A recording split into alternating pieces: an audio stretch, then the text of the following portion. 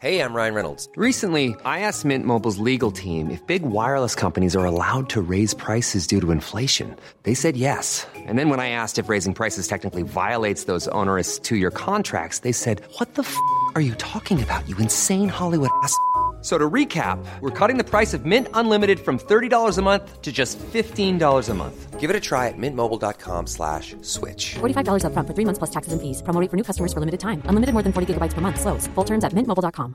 When you're ready to pop the question, the last thing you want to do is second-guess the ring. At BlueNile.com, you can design a one-of-a-kind ring with the ease and convenience of shopping online. Choose your diamond and setting. When you find the one, you'll get it delivered right to your door. Go to BlueNile.com and use promo code LISTEN to get $50 off your purchase of $500 or more. That's code LISTEN at BlueNile.com for $50 off your purchase. BlueNile.com, code LISTEN. Wow. Nice. Yeah. What you're hearing are the sounds of people everywhere putting on Bombas socks, underwear, and T-shirts made from absurdly soft materials that feel like plush clouds. Yeah, that plush. And the best part? For every item you purchase, Bombas donates another to someone facing homelessness. Bombas. Big comfort for everyone. Go to bombas.com/ACAST and use code ACAST for 20% off your first purchase. That's bombas.com/ACAST. Code ACAST. All right, welcome to the SaveAcast number 136 with DrTorag. Dr. Torag, how are we doing today? Doing pretty good. How are you doing yourself? I'm well. I'm excited for this one. Just a month ago I had Porygon on the cast, and it was a similar we'll see how this episode goes, but it was, a player that reached out, just for those listening, and they are very passionate about the game. You sound very passionate about the game. You have your points that you want to talk about, and I'm excited to hear your ideas, and maybe we can see if there's anything that's like some diamonds in the rough or something that would be really good for the game. So I'm excited. Yeah, sure. I mean, I hope to talk about some things, just about balancing the melee and magic, talk about directions for a new prayer book, where they could go, what I think was wrong with Ruinous Powers, bad luck prevention, and then just some skilling ideas or thoughts about the current state of it. So perfect. Should be fun. Okay, so I guess to start off, let's just get a brief introduction of who you are, maybe like the accounts you play, what your history is with old school RuneScape and RuneScape in general. And yeah, I'll just have you talk about it for a sec. Sure. So I'm DrTorag. You might see me as Kisame Fish Fry, depending on where you see me. Like, that's my name on YouTube. So if you see me in the comments, that'll be it. But I actually only play Iron Man. I don't have a main, and I do have a group Iron Man, but it's pretty inactive, as that group is pretty inactive in general. I played a lot, like, back in, like, elementary school. So I think you were supposed to be 13 at the time, so I guess I was breaking that rule. But 2005, 2006, played a good amount. I got full rune armor, and then I died in the Kramja volcano and cried, and then I quit. So... oh God. And that was back. Yeah. Oh yeah, that was back with the 2-minute timer, right? So yeah. So I actually remember this. There's spiders in there, and back in the day, it felt like, at least to me, being like, I don't know, like 10 or whatever. It's like you train combat, you fight like the strongest enemy you can, because that's like what makes sense, right? So like as soon as you get your combat level up, you like try to find like the next strongest enemy that you can like fight without dying. And of course, I don't know what like protection prayers are or anything. I'm just dumb. So get into the Kramja volcano. I'm getting beat up by these spiders, and there's some other guy there training on spiders, and I'm like, and then he's like, let me hold your stuff for you, so then, your 3 most expensive things, right? And then give me the rest of it, and then I'll give it to you back when you come here, and then you won't lose anything. And I'm like, oh, that's a great idea. So of course, I died, kept like the weapon, plate body, plate legs, and he's like, nah, you're a noob, and then logs. So Oh God. that was nice. It was But pretty brutal back then, wasn't it? I mean, oh yeah, definitely. like people, I mean, this was like in early internet days, and you would still get those just absolutely ruthless individuals. Yeah, I remember to get that rune armor, I came home after school every day and I picked flax. Those were the good days, and sold all the flax for the rune armor. Okay. So wait, let me ask you this, because I know picking flax technically isn't really a skill, but what were you back then? I always like to ask this. Were you a miner, a fisher, or a woodcutter? So, I always thought, at that time, I always thought the way to go was smithing, because rune armor was like pretty expensive, pretty valuable back then. Mm. You could make a lot of money selling runes. So I'm like, if I could just get my smithing up, like sell adamant or rune armor, I could make so much money. But I don't think I ever had like any skill like over level 50. I just like really had no clue what I was doing back then. Yeah. But I really liked the idea of mining smith. Yeah. Okay. So at heart, you kind of lean more toward mining. Yeah, and I tried to. So when I made my Iron Man a few years ago, I don't remember if it was 2019 or 2020. I think it was 2020. I wanted to go back to that and do more mining and smithing, but as that progressed, it became apparent that that wasn't a very good route for sustaining the account. Mm-hmm. Okay, so 2020, it sounds like, yeah, you made your Iron Man. And how did you get reintroduced back into the game? So I had a friend who played all throughout, I think from like middle school all the way into college. And he was like, they're coming out with Group Iron Man soon, which, I mean, it took him a few years to get there. But it was like, let's make some Iron Man accounts, and then when it comes out, turn into Group Iron Man. And so I'm like, all right, I'm in. Let's get back into RuneScape, and I really liked it. Back when I played, I was there for, I think Hunter had like just come out, and I was there for like the start of construction, or maybe like vice versa, like the launch. And I had no idea, by the way, what I was doing with like construction or like farming. The farming was great. I literally sat there for like an hour and watched the onions grow. Farming was the most confusing skill. Even when I started old school, I had no idea how to farm. I thought I had to continually water things. Like I had no idea what I was doing. I still don't know what watering does. I think it like slightly reduces like chance of disease or something. Yeah, basically useless though. And I thought if you didn't log in after a certain time, your things would just die. Like I thought you had to like be there right when they grew as well. I feel like that's a common misconception. Yeah, I don't know. There wasn't good information for that. I think there was a website back then, like I want to say it was called like RQ or like RS headquarters or something. And I remember going on there with my friends and like looking at all the monsters and like, whoa, look at Jad, he's so cool. or like, that's the strongest monster in the game. That's insane. Stuff like that. Yep. But coming back to it, right? It was for the Group Iron Man. We wanted to make our accounts and get going, but I mean, by the time Group Iron Man came out, we already had so many hours in the accounts. It's like I don't really feel like demoting anymore. So we're just two solo Iron Men. Okay. Cool. And have you had any desire to play a main account or a UIM or any other, or are you pretty set in your ways when it comes to Iron Man mode now? I like the idea of Ultimate Iron Man. I just think it would probably feel like too much of a slog to go back through everything. If I was creating an account for the first time now, I could see myself playing around with the idea of an Ultimate Iron Man. I don't know how far it would get before I got annoyed with that. But Yeah, I don't really have any interest in playing a main.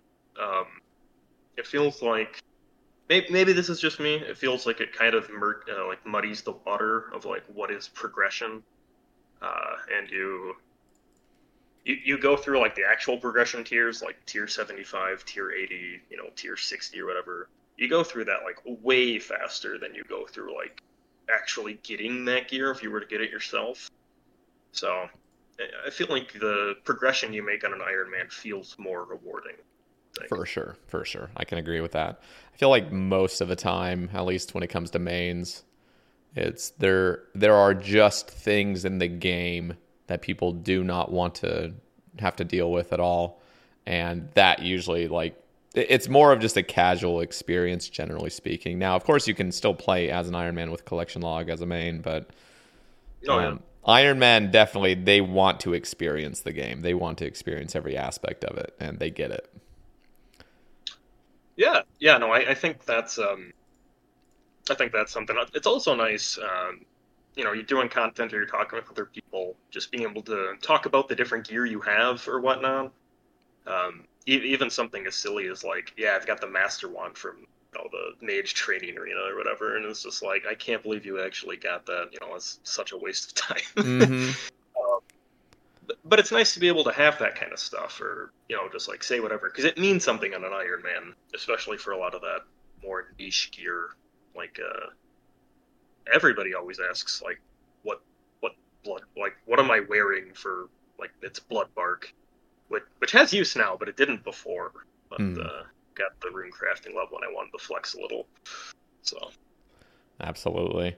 Okay, so let's hear some of your ideas that I'm assuming. Well, here, let me ask you this before we get into all the topics. But yeah. So, where do you, or what kind of like play style do you enjoy as an Iron Man, and what are your like ultimate goals on your account, and what do you enjoy the most, and what do you focus on? Just thinking about the game and playing wise. Yeah, that's a good question.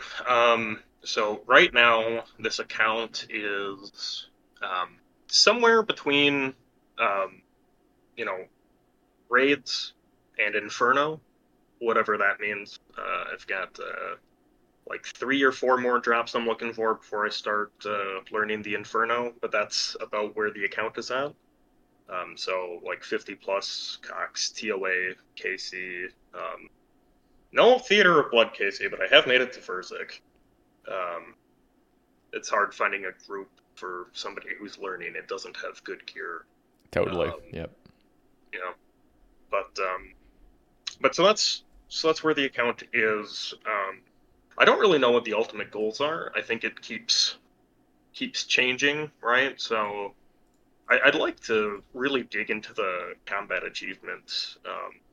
Hit that master, see what Grandmaster looks like. At least some of those, some of that skill level. I'm just kind of playing around with it, but I do like the challenging side of PVM and all of that. But I always feel like I'm a skiller at heart.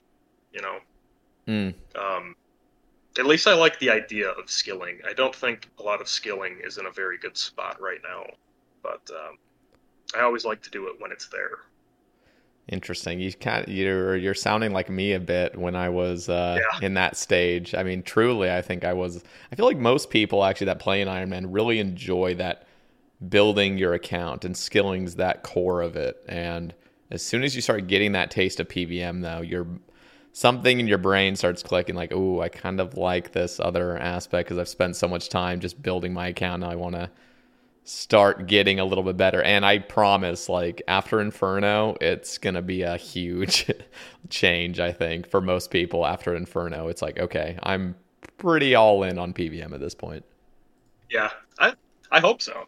I think one of the problems with skilling is you talked about progression, right, in your account, and how that's pretty addicting. But I feel like skilling, with like the exception of like, I don't know, maybe crafting goes into the 90s.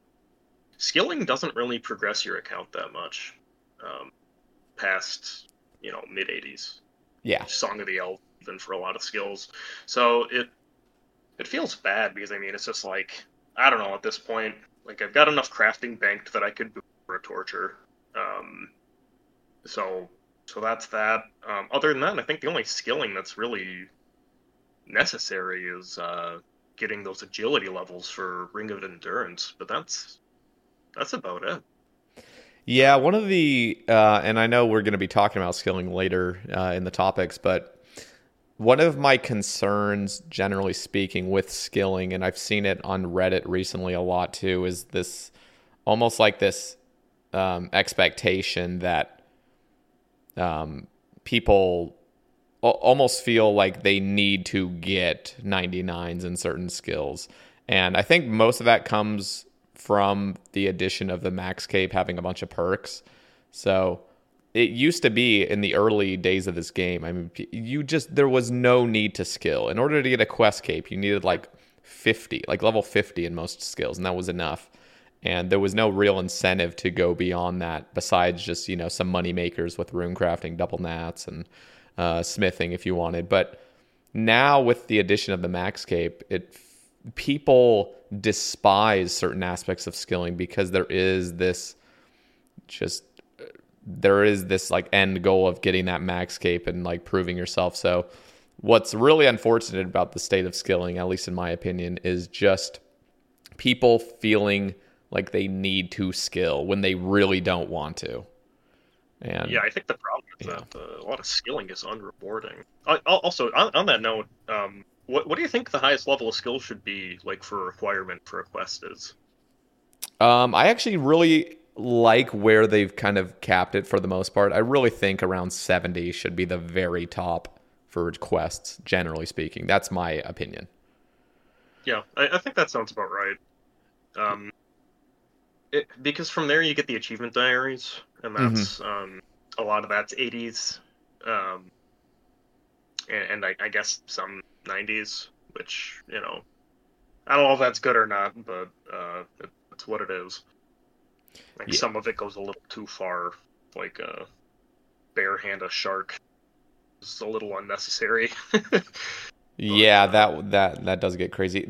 I mean, at least for the most part. Well, here's the problem. It's like if you're going to have perks and like have a Max Cape and stuff, then you really like the team and the community. Like we have to really address the fact that okay, we're doing this. We are offering some crazy incentives, but in order, like if we're gonna have these incentives, we have to stay true to what skilling is, and we can't make everything super easy. Like, for example, I know there's been a lot of controversy over just mining and stuff.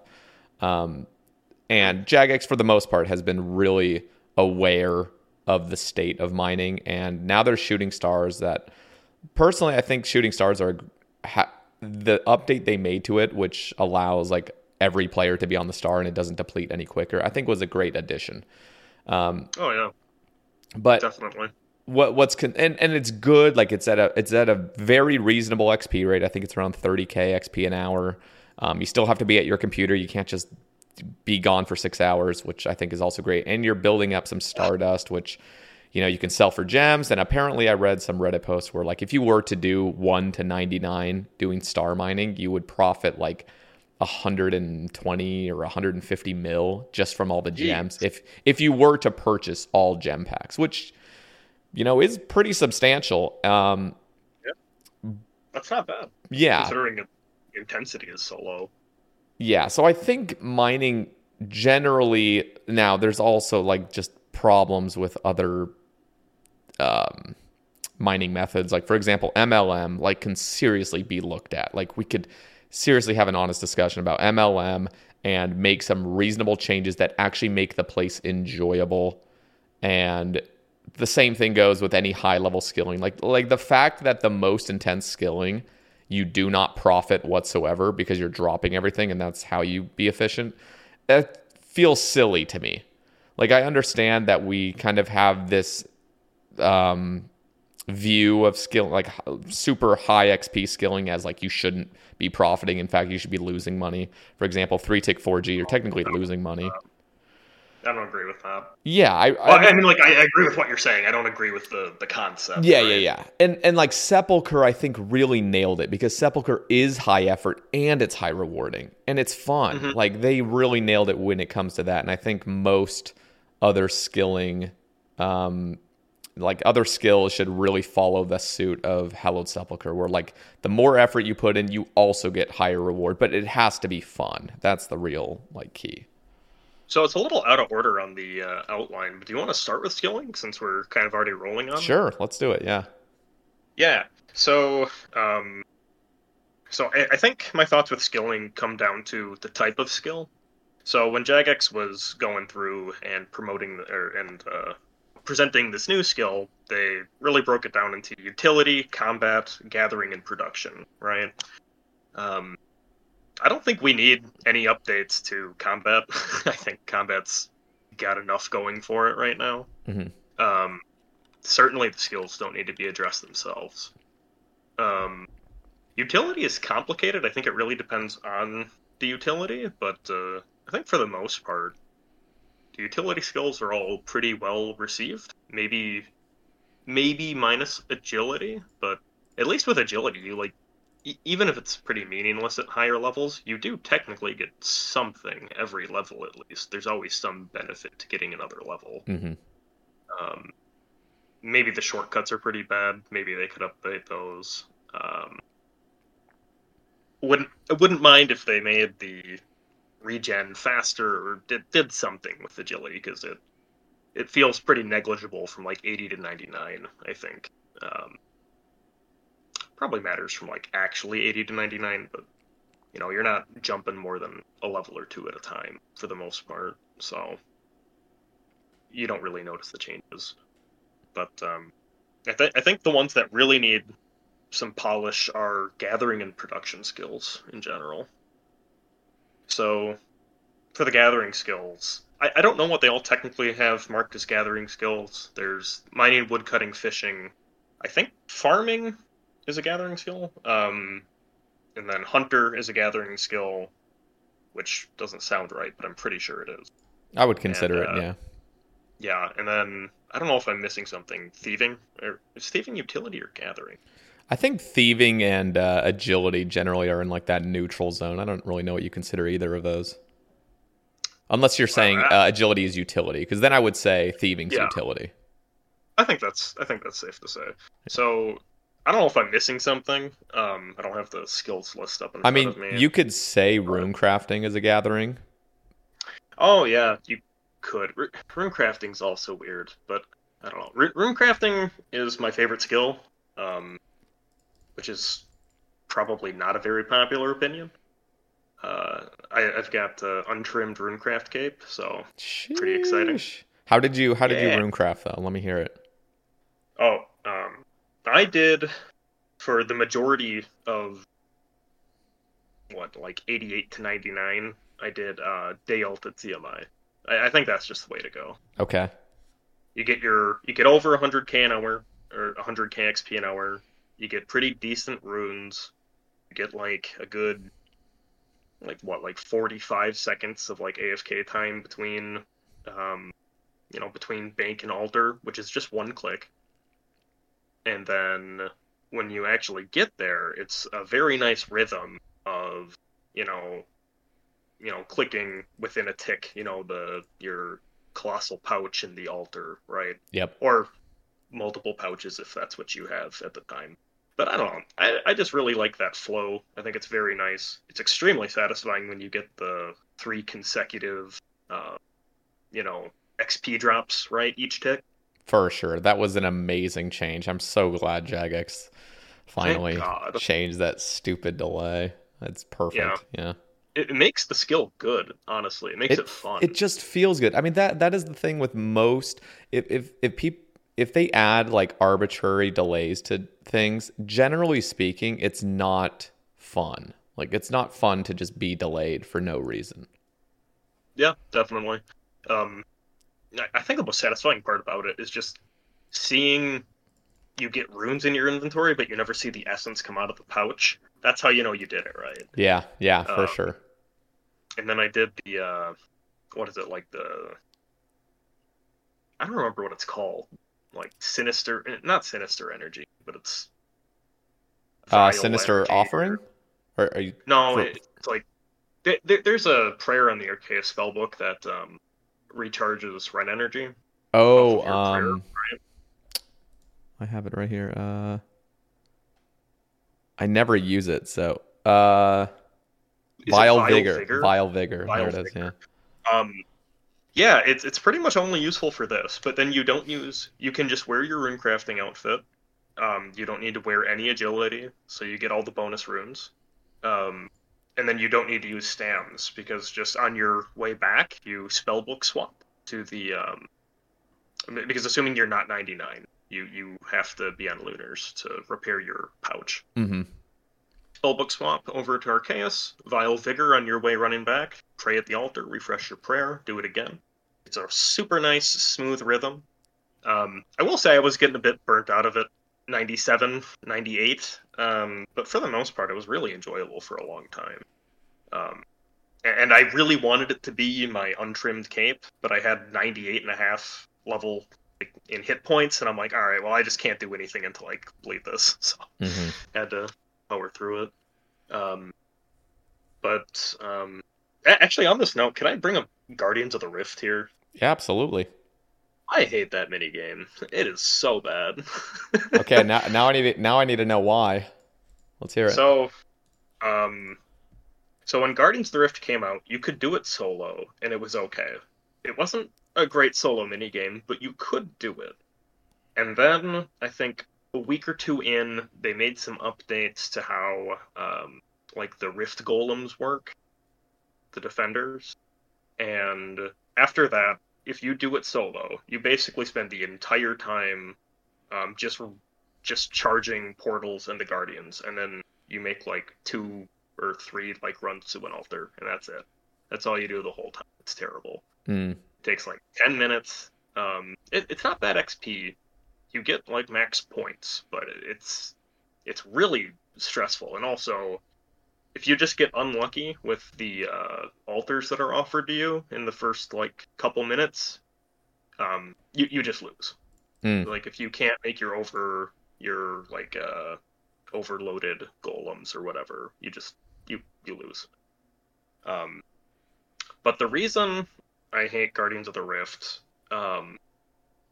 is because, first of all, you lose probably 20% of games, I think, just because your team is bad.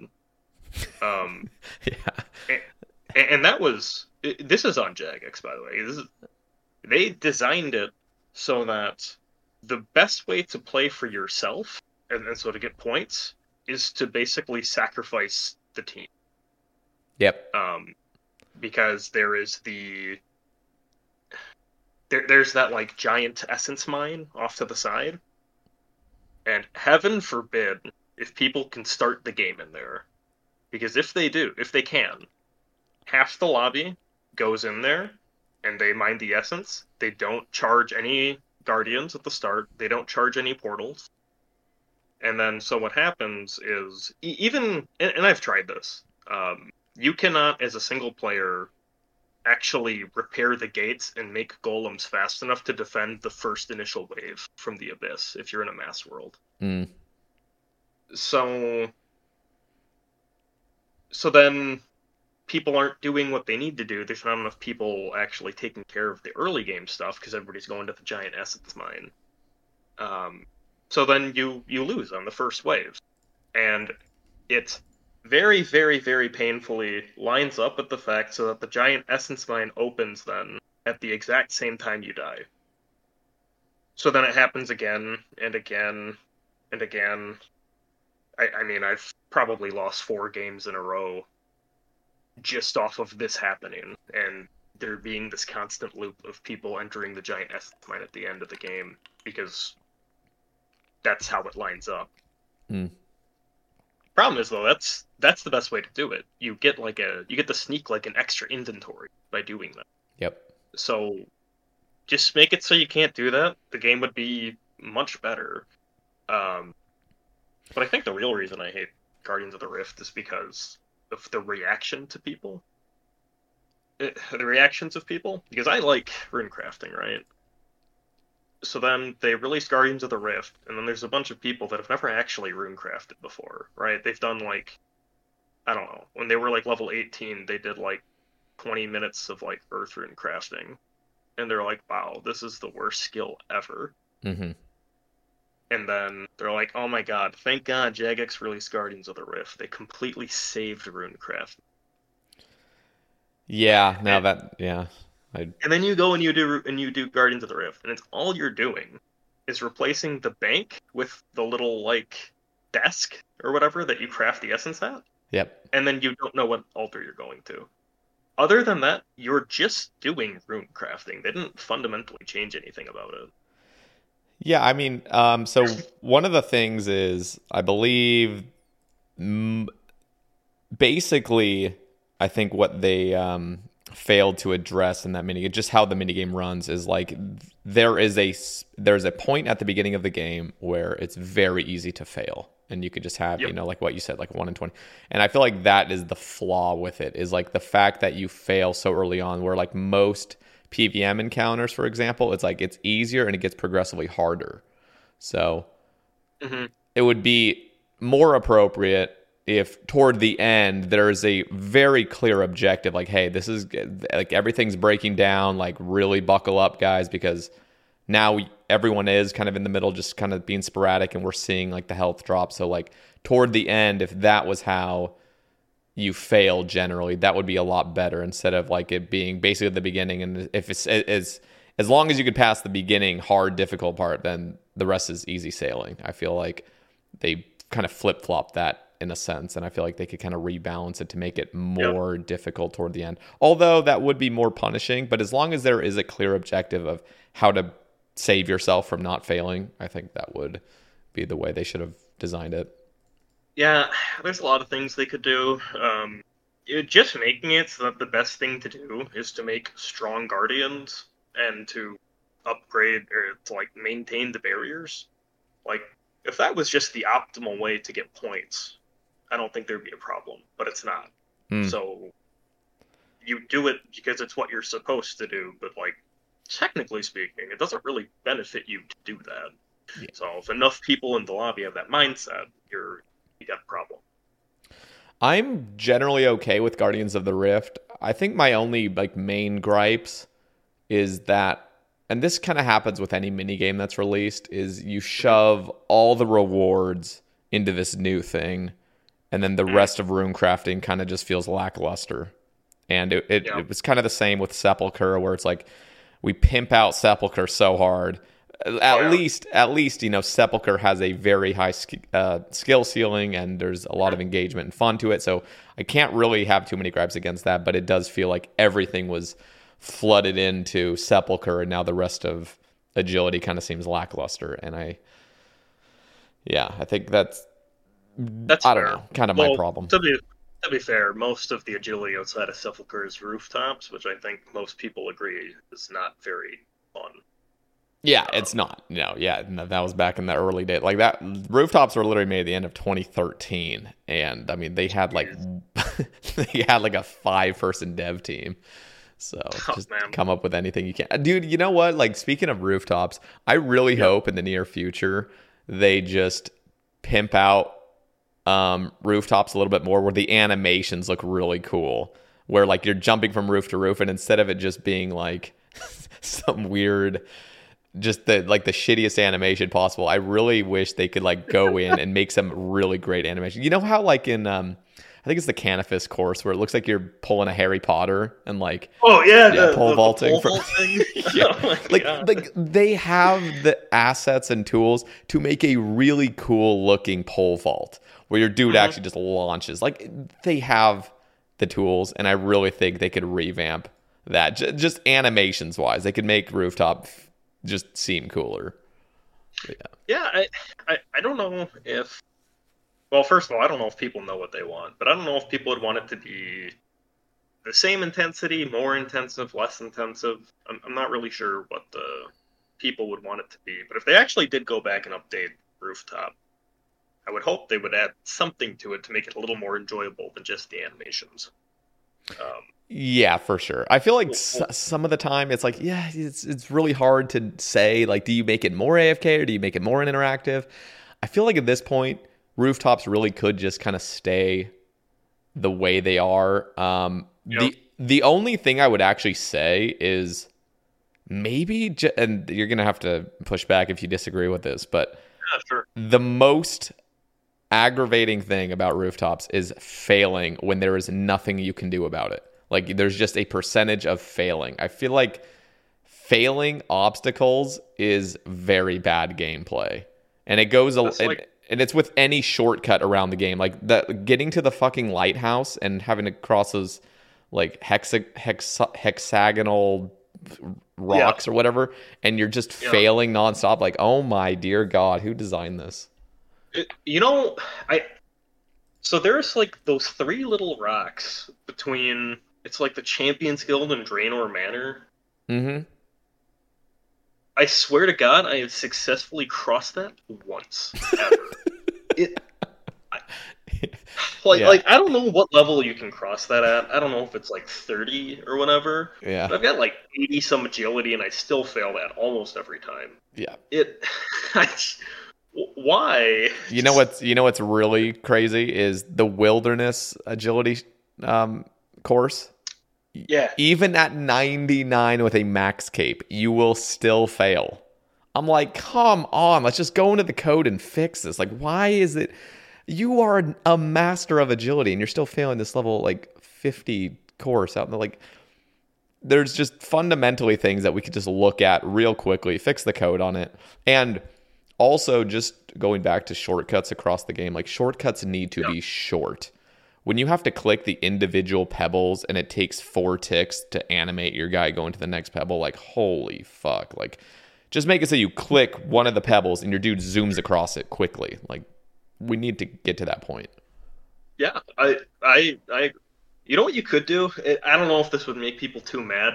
You make it so that the higher agility level is, the faster the animation goes.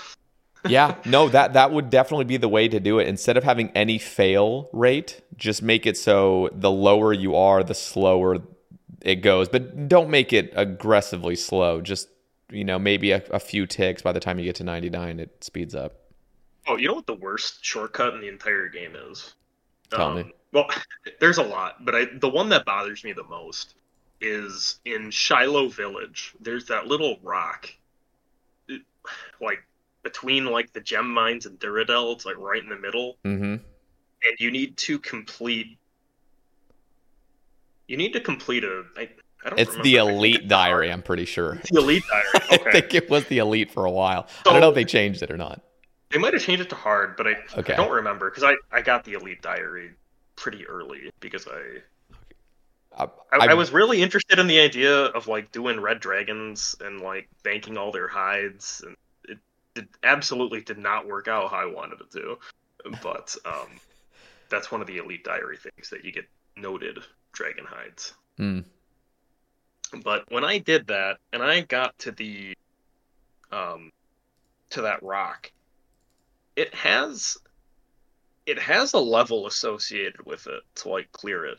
And it just makes absolutely no sense given, like, the diary restriction on it. I almost want to look that up now. It's so dumb. First of all, it's like literally slower than just taking the bridge and, like, walking there. Yep. You can just teleport to Duradel. There's no need to ever use it. I know. Yeah. Maybe it's not that one. Maybe there's another one. There's some rock where it's like it has, like, a level, like, 40 requirement to use or something, but then you also have to complete a diary that's, like, level 60. I'm pretty sure it's the Shiloh Village one. And I'm not positive on this because I literally have probably used it twice, but for some reason in my head, I thought you could only cross it one way, but maybe I'm just delusional. Ooh. I don't know if that's the case or not. Right. Maybe the real power is that there's fly fishing spots on that river, right? So quickly get to the fly fishing spot sooner. Maybe that's the true power level of that shortcut. True. Yeah, the other concern I have with some shortcuts, like this mainly is Sepulchre, is like you have these grapples and they just haven't properly coded the grapple. So your guy like does like a double step to the side and let's just speed this up. Like, can we just click the grapple and your dude instantly like magnets across within 2 ticks? Like, just let's speed this shit up. Like, nobody wants to look at your guy just you like going crazy. Just you like walk all the way over there. You go like 1 tick to the right, then like back a tick from it, and then you do the grapple. And your dude loads up I mean, the whole process is like genuinely like 5 full seconds of just, come on. Like, that is one of my concerns with shortcuts in general. It's like, let's just speed up everything. Like, let's just go. Like, the point of it is the shortcut. Go faster. Honestly, grappling in general just sucks. I don't know if there's a single spot in the game where grappling is not... I don't know if there's a spot in the game where grappling's like actually useful. The only spot is the just getting to Armadillo, because you're forced to use the grapple. That's true. That's true. No, you're right. You're right. About that spot specifically. So I thought I was being really clever because I saw that the hollowed grapple works as a Saradomin item. So I'm like, oh, this is brilliant. I can use the hollowed grapple in my ammo slot, right? And then I don't have to swap anything to, when I'm going to Armadillo, and I get Saradomin protection while I'm, running through God Wars Dungeon. No, you can't use the hollowed grapple outside of Sepulchre. So dumb. So dumb. Why? What's the point of that? Why even let you equip it? I don't know, man. For sure, that is so dumb. They coded that it gives you protection, and then you, man. Yeah, no, it would be cool, and this is also something I advocate for. Is like, it would be cool to have a tool belt, and just shove a tool belt in your ammo slot or something, and it has, your spade, your knife, your chisel, your grapple, your crossbow, even like just everything can like fit in that tool belt. And so you're going around the game and just go to every single myth grapple shortcut and just make it so you click it. And as long as you have the necessary things in it, your dude animates and instantly crosses. I mean, one of the most pathetic things is like crossing Falador with a myth grapple, which is absolutely pointless in every situation possible. But it's so funny. Your dude grapples up, and then he has to be on top of the wall for a few ticks, and then you have to grapple down. I'm like, bruh, like, just make it so you click it, you instant magnet across. Okay, I am actually going to, on my end, because for those watching on YouTube, for those listening on Spotify, you won't be able to see it, but I've shown this before and people are aware of it. But in Yanil, there's actually a climbing rocks spot. Yeah. And when you click it, you are instantaneously put across to the other side. There's no bullshit. Now, obviously, it just looks like you teleported, but that's exactly what everyone wants. They want a way to just get across, have it be short, and it doesn't really matter the animation. You could add an animation, but it's really just unnecessary. Yeah, just make it if you can make it not look stupid in a 1-tick animation, go for it. Yep. But that's what people want, 1 tick. For sure. If people need to pull out a spreadsheet and do math, do you save enough ticks by doing this instead of running around? I mean, then it's a problem. It shouldn't be close. Yeah, I agree. So we haven't really talked about the gathering skills much here. And so I think a lot of gathering skills are in actually maybe not a pretty decent spot, but they're not in a terrible, awful spot. I would say Hunter is borderline in a terrible, awful spot, but I think the new food they're adding is pretty interesting. Mm-hmm. It's at least worth seeing where it goes, but if there's actually a renewable resource that you get from getting Hunter levels that you replenish and use frequently, then I think that's good. I am a little concerned with Hunter being completely wrapped up in gathering utilities for combat. I don't necessarily like that. But in general, I think it's okay. Right? Because the only things you ever use Hunter for there's like there's implings, which I don't know. Implings are kind of weird. Hunter may as well be the impling skill with its current implementation. There's Chinchompas, and then which is a combat item exclusively, and then now they're adding the foods and like the moths and the potions and whatnot, which is also going to all be combat. Yeah. It would be nice if the skills had an identity outside of combat, because that's where you're getting the people, like, I just want to do PVM. I don't want to do the skilling. It's like, yeah, because it feels like a chore, because it's things you have to do combat. But with the other gathering skills, I think fishing is in the same thing. As long as you're willing to say it's okay because it has some use, right? Then it's all right. Farming's pretty good. It's pretty much a gathering skill for herb lore. There's very few exceptions to that. But then you've got woodcutting and mining, and I think woodcutting and mining are really, really bad right now. They just essentially have no use. They have no value.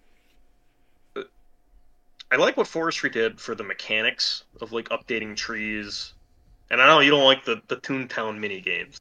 Mm-hmm. It's just the events I have a problem with, because I really feel like they just went too far and they made it convoluted, where really, in my mind, what needed to happen was change tree mechanics, go in and see the trees and just make appropriate balance changes. Like the fact that you're getting 25k woodcutting XP by chopping a magic. Like, what is that? Like, we just update it. Just make it better. Like, make it better and just keep woodcutting as its core identity, as just sitting at a tree and cutting, and make it so when you have friends cutting nearby, it gives you a tiny little boost, so you're encouraged to chop with friends.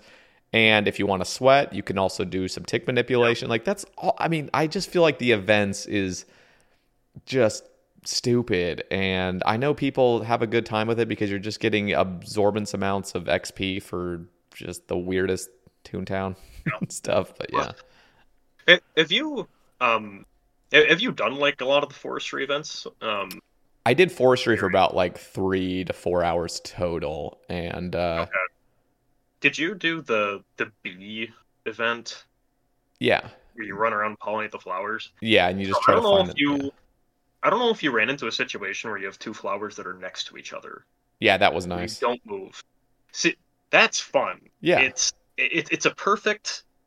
You click every other tick on these two spots. It's very smooth.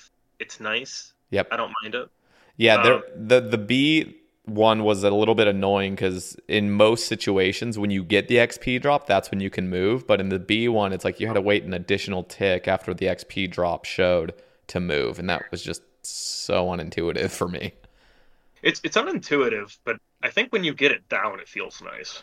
Because you just watch that one inventory slot for if the pollen shows up. Yeah.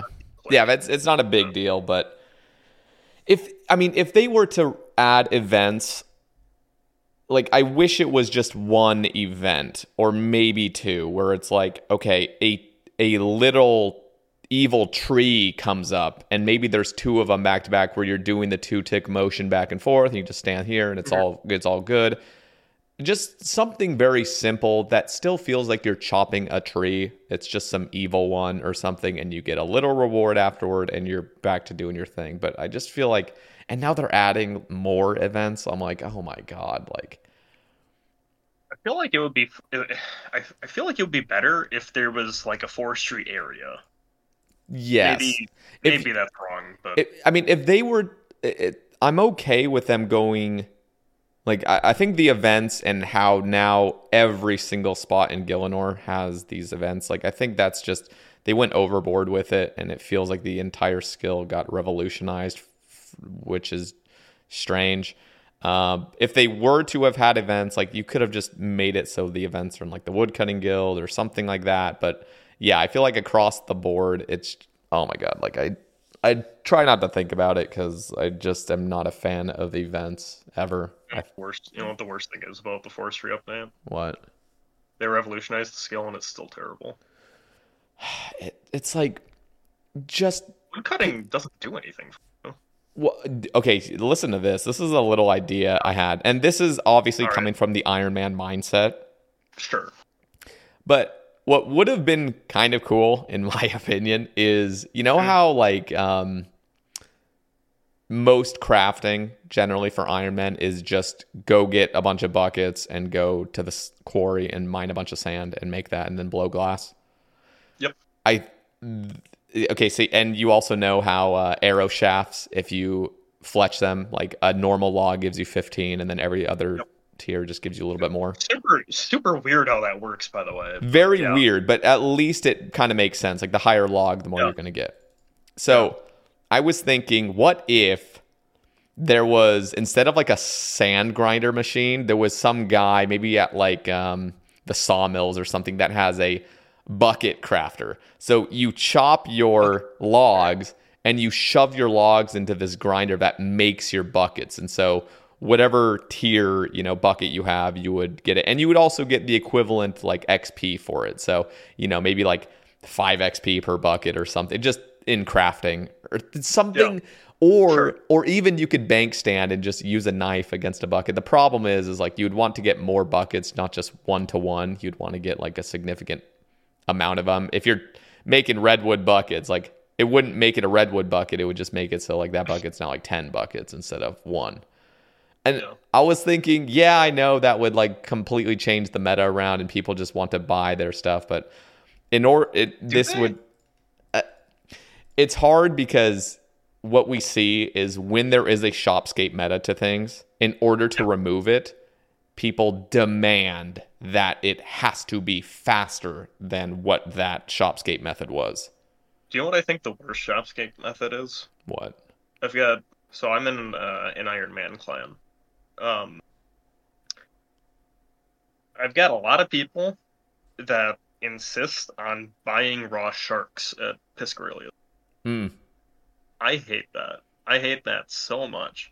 It's like, fishing's not a bad skill. You get decent resources. It's not very fast, but like you can do it, right? But then people shopscape the sharks, and it's like, well, I can't really argue with it. They're getting like 1,000 sharks an hour. I can't do that. Fishing them or doing minnows or whatever. But it's like, I don't like that. I don't like that. That's a thing you can do. It doesn't feel. I totally agree with you. I think this is my own opinion, and a lot of people don't share it, but it's really just get everything away from shopscapes. Make every shop local. Now, of course, this would have to be incremental changes. I'm not saying just obliterate everything right now, but find appropriate ways where, shark currently, like there's minnows, which feels like some weird like mini game where you just get noted sharks eventually, but like just look at normal shark fishing, and like there's a way to 2-tick sharks on Apatoll, and like just make the rate just a little bit higher. Like make it so you can actually fish sharks and feel good about it, and have a way of banking it a bit easier, and just like go in and honestly have a discussion about like what can we do to make skilling feel very balanced, and every method kind of has its place. I mean, I was also talking about like big net fishing like years ago, where like big net fishing is entirely useless, but you could have a use for it with very. What do you think net fishing? I don't even remember. So wait, sorry, what was the question? What do you even get from big net fishing? I don't. You get a variety. You get big sea bass, and just a bunch of other random fish like cod and I think mackerel. And then you get boots and caskets that give they're like the like really shitty caskets that give like a sapphire like 60 GP. Oh, okay, that's terrible. All right. And I was just thinking, like, dude, this is so ancient. Like, let's just go in, address the rates a little bit, maybe make big net fishing the best way to get clue scrolls from fishing. Like something where it's like, okay, I want to fish, but I want to get clue scrolls. Like, okay, this would be kind of like the clue scroll method of getting it. And maybe have some really cool rare you could get from it. Like you're digging up a bunch of trash from the bottom of the sea with your big net, and you pull some like, I don't know, rusty harpoon that you could repair and make it into a dragon harpoon. Like, or just, maybe it doesn't need to be that, but just something that's like genuinely valuable and it feels cool to get. And I don't know. I agree. there's just so many spots where if we just took a little look, had some sort of council that discusses what could be very well balanced, like we could fix so many rates, and then we are not under this obligation to come out with another just mini game that dominates the scene. Have you done much drift net fishing? I do not like drift net fishing at all, but I have done about a couple hours of it. So I kind of liked it. I feel like I did it trying to get working up to 85 fishing. Mm-hmm. I thought it was pretty good. At least for when I did it. I didn't do it for more than a couple hours. So what do you like the method, or do you like the XP you get from it? I wish the method was a little more consistent. The XP you get is good. Honestly, you get pretty decent drops too. Like when I was done, you get 400 manta rays, several hundred sharks, several hundred sea turtles. It's good food. That's cool, yeah. Compared to like normal fishing methods, at least. I feel like the method, like I appreciate, like in theory, drift net fishing seems really cool, especially for an Ironman. Like you have to go get the jute fibers. Yep. And that's really cool, and it's like enough to make it so you kind of have to keep up on it a bit, but it's not crazy. And the rewards are nice, the XP is nice, but the method itself, I just could not find a rhythm to it. And I understand, you just kind of go back and forth and fill these things, but it's like there isn't really rhythm. Yeah, it felt like I'm kind of just spamming around and just like. I don't like that. It kind of reminds me of aerial fishing in a sense, where you're just kind of like spam clicking spots and it's like, it's getting... Aerial fishing it would be better if it was about 10 times faster, I think. It's so slow. Aerial fishing would be cool if your bird traveled at like a speed where it doesn't matter how close the fishing spots are. I know that would kind of fundamentally change. Mm-hmm. Like you want to get the closer ones, and that's the purpose of it. But I don't think many people would care if aerial fishing was fundamentally changed. It's not very good. It would be so cool if you click a spot every 2 ticks, and you just go around and you click every spot in 2 ticks. It's like boom. It's kind of like a 2-tick fishing simulator, but you're clicking on different spots, so it's a little bit more challenging. And then make it so, isn't it like when you're cutting the fish, like you can only cut one every tick or something? It's something like really odd where you can't spam them or something. I think you can spam them. Okay, you can't. Is it just... I think so. They might have changed it. Okay. Kind of recently. I can't remember. But yeah, something where I think the consistency of it, like if it wasn't like you click and your eagle has the animation and it's like, oh my God, like it feels like I'm glued to this spot and I can't do anything. I feel glued. There's something like just off about it. I feel claustrophobic a bit doing that method.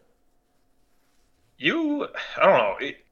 It's really hit or miss, because sometimes you get a bunch of spots next to you and it feels pretty good because you get to like 2-tick all these spots next to you. But then other times you just keep running around like a chicken with your head cut off, and there's all these spots. You never get any of them. You miss the spots. They don't appear just right. You click a tick early, and then it takes like an extra like 2 ticks or whatever. Yep. I don't. You go down to some other spot, and nothing appears. You have to run back. Totally, yeah. They should revisit that. For sure. There's so many spots that need to be revisited, rebalanced, given better rewards, given more appropriate amounts of rewards, and yeah. Oh yeah, definitely. So when you were saying about woodcutting, you were saying about buckets, but like, I feel like logs are pretty useless, just like in general. Like, what do you use logs for? Like, for woodcutting, like what do I need 20,000 logs for? Absolutely nothing, right? Well, I will say, okay, so on an Ironman at least, first of all, I actually just despise the meta where you just buy broad arrows. I think it's silly. Again, it's just another Shopscape method where you just get the GP and you buy it. Like, Sure. Again, this would be more focused on Iron Man mode, but that's simply because the GE exists, and you can just spend your money on whatever as a main account. But for Iron Man, like if fletching really required getting the logs, and I know you do that, like you're only getting the broad arrows, but you have to make the shafts or whatever. But like if there was more of kind of an incentive where like, okay, I don't have super high smithing, so I don't have all the arrows to make with these arrow shafts, then I'll just make bows. Like I'm literally cutting bows right now as we speak, but like. Yeah, I know that's incredibly inefficient. It's just something I like to chill out and do. But so many maples from Kingdom though. Yeah, use for them. Of so many. But yeah, just like things like that. And then if you see any kind of wooden thing, like I mentioned, buckets have an insane use, and you could eliminate shopping for them. If now, okay, you want to get 99 crafting, you're going to have to get a significant amount of logs now in order to craft them into buckets, and then you make your buckets, and just anything that requires wood, I feel like would help with that. But yeah, let me hear what your idea is. Well, I don't know if I necessarily have a solution for this in general. Okay. Part of the solution could probably be fire making is just not an actual skill. And if you made it one, there could be a use for logs for that. Fletching, I don't know. Do you have a problem with how they did like fletching, like arrow shafts or javelin shafts or anything, where you get more like per log? I mean, or, like the per log tier. It feels off for sure. Like it makes no sense, but I still understand why they did it, and I've never really had that big of a gripe against it. My logic, my like little headcanon was that the logs are more dense, so you can make the arrow shafts thinner, and then they're still sturdy. Yeah. That was what I came up with to justify why this magic log gave me like 105 arrow shafts. Mm-hmm. But I don't know. Even then, though, it just feels like it's almost not enough for woodcutting to be worth it. If that's the case, because like that's the other thing. I don't want to. Nobody wants to like. Oh, I've got a Slayer task that's gonna. I've got to kill 200 black demons or whatever. Better go woodcut for 2 hours to make arrows to safe spot them. Like that would be awful. Yeah. So I don't really know exactly what you do with it, and I know forestry you like use logs in the shop. So like that's fine, I guess. But then all of these forestry items just go back into doing more wood cutting, which just gives you more logs that don't have a use again. And it's like, you don't use that many logs for birdhouses. Like, AFK cutting magic trees like every now and then, going far more than infinite on magic birdhouses. Let me just say a few more things, I guess, that are just coming to my mind right now. Is like, okay, so you know how hot air balloons require logs to use around the game? Yeah. First of all, make it so maybe each hot air balloon. Well, first of all, fix hot air balloons. Like, just make it faster. Just sure. Boom, you're there, and add more locations potentially. I was even thinking, like, imagine you could add a hot air balloon to your POH. So you're just load into your POH, and you now have a room where it's just a massive balloon, and you can use that. There could also be a gnome glider POH room. I always thought that was cool, and add more gnome glider locations.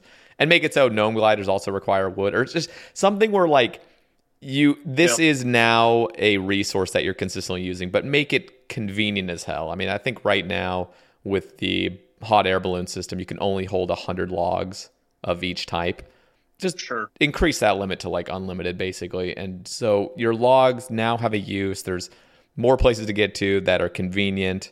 I would even go as far as to say, like, imagine this. Yeah.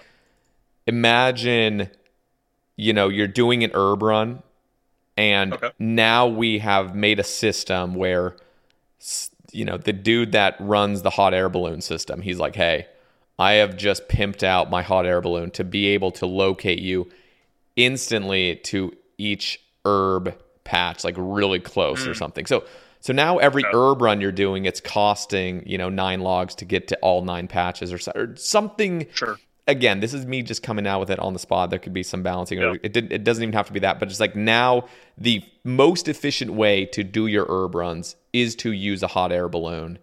and or a gnome glider, or something like some system where it's like, okay, this is the way to do it, and it's going to be costing logs. So now, when you cut logs, it feels like you're kind of, progressing. Yeah, it would be like your law the thing runes. I still worry about with that is, how do you you have to find a balance where you're using enough logs for it to still feel like woodcutting's useful, but it can't be so many logs that you now have to just forcibly do this woodcutting in order to do these tasks efficiently, and you hate woodcutting.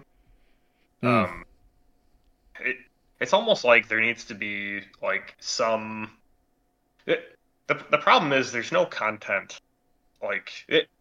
There's more gathering skills or more whatever skills that might use these logs, and so maybe you use woodcutting to do these other skills.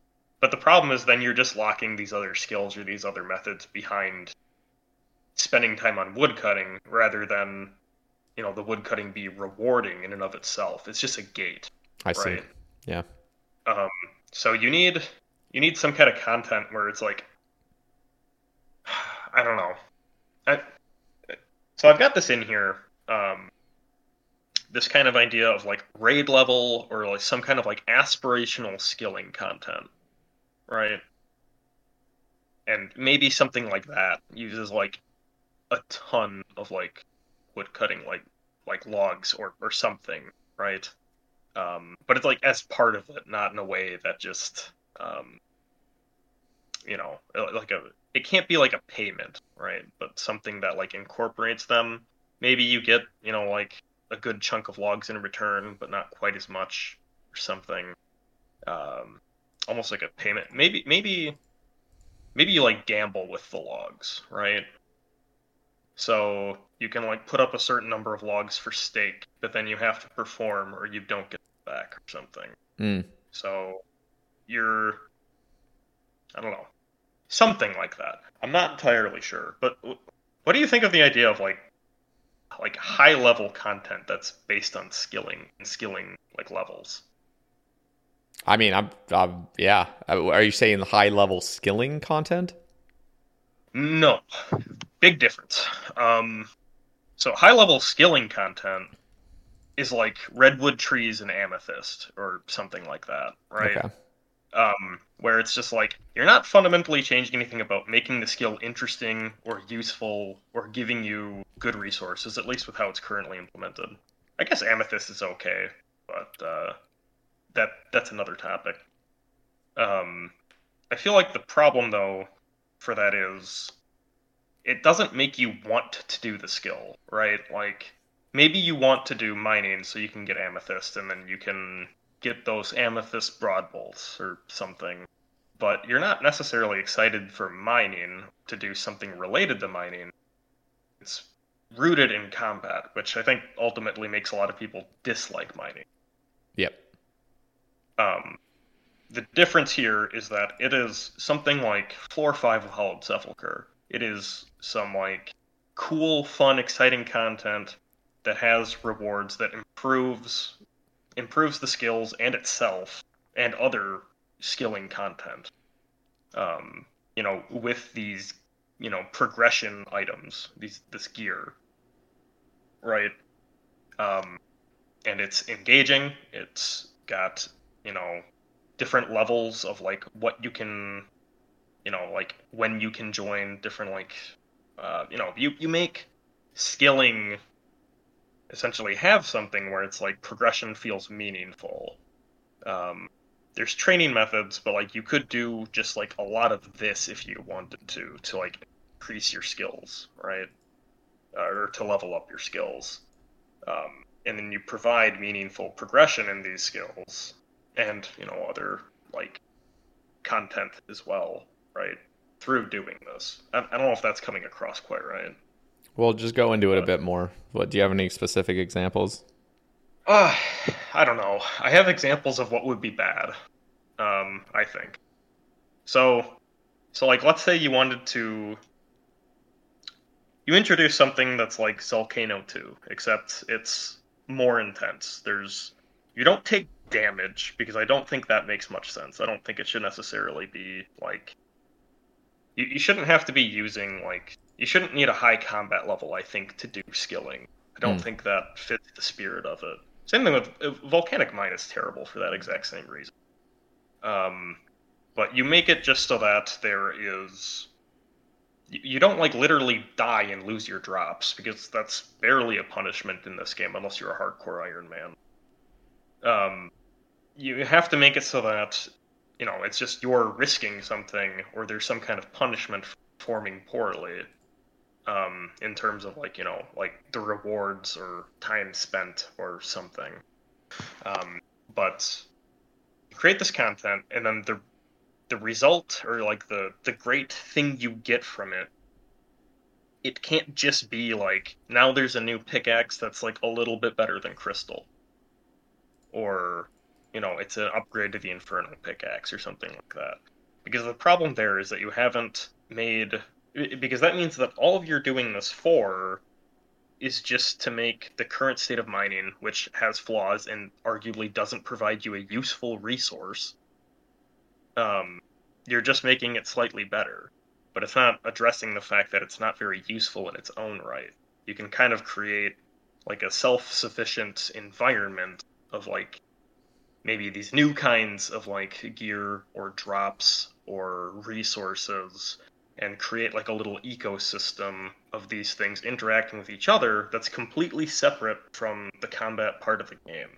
So this is something you work in and you interact with. You do it how you want, when you want, upgrade your account that way, and it's not locking anybody out of combat who doesn't need to do it, right? Because that's just going to make people dislike it. It's going to feel like a chore rather than something you get to do. Does that make sense? Yeah. Yeah, I think it would be a little bit easier to grapple if you had like specific, like, have you ever thought about a certain method you would like to have implemented? I can kind of paint the picture a little bit better. So I don't know if I have anything like particularly well thought out with this. That's for fine. these skilling methods in general. I wasn't really planning on getting too into this. That's fine. There was like one concept that I've been playing with in my head, and this kind of sounds like a mini game, but I would see it in a mini game the same way that like raids are mini games.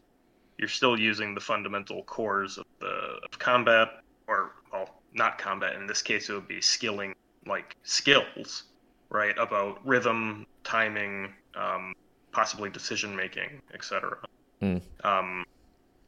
And I don't know why, but I've thought about it as squirrels versus gnomes, maybe fighting over like the Grand Tree or a stronghold or something. So you get a team of people, you're working with the gnomes, and you use skills to defend the gnome forces, to chop down trees, set things on fire, etc. Right? And you split this up into different categories of skilling. Now, is this so like all players are on the same team, or is like more like a faction war? I think you'd have to make it like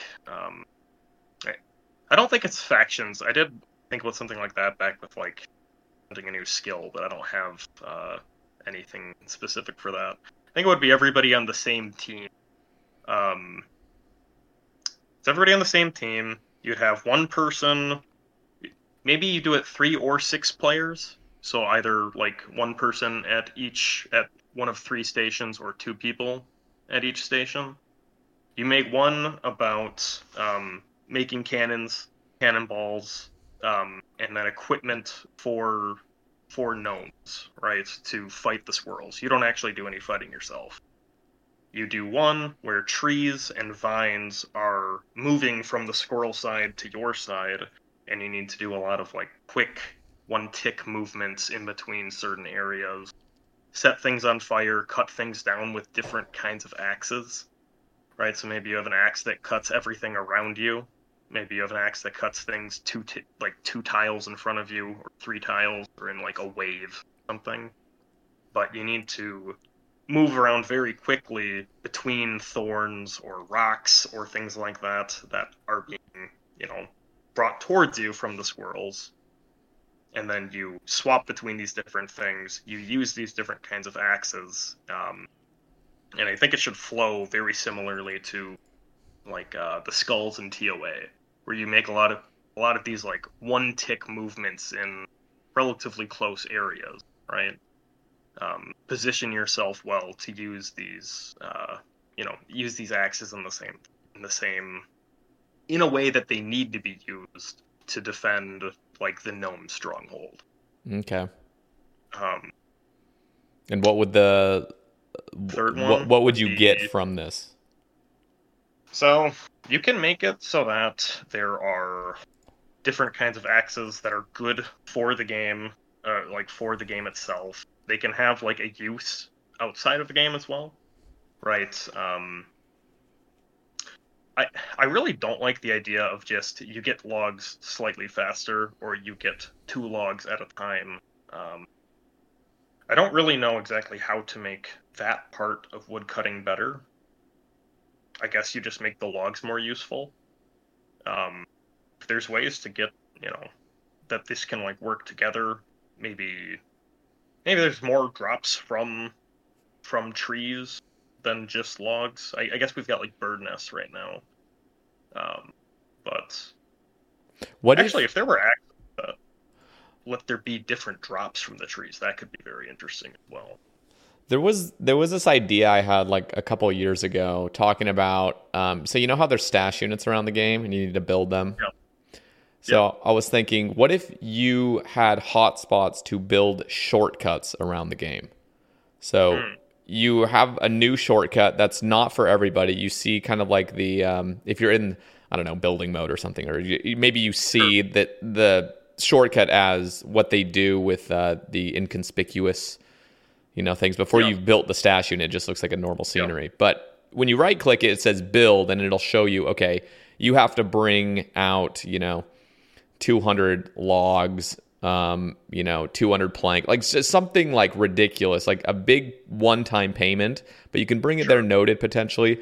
You have to have a certain construction level, and you got to clear the area first, and then you build this really nice shortcut that in the future is going to have a lot of use. And then you obviously have to have the agility level to cross it. But you now have like very advanced and very useful shortcuts around the game that have these hotspots that really require like a big fee, just one-up cost. So now like there is a little bit more use. Now, of course, they are just one-time things, but now like getting the logs feels like, okay, I'm going to build these.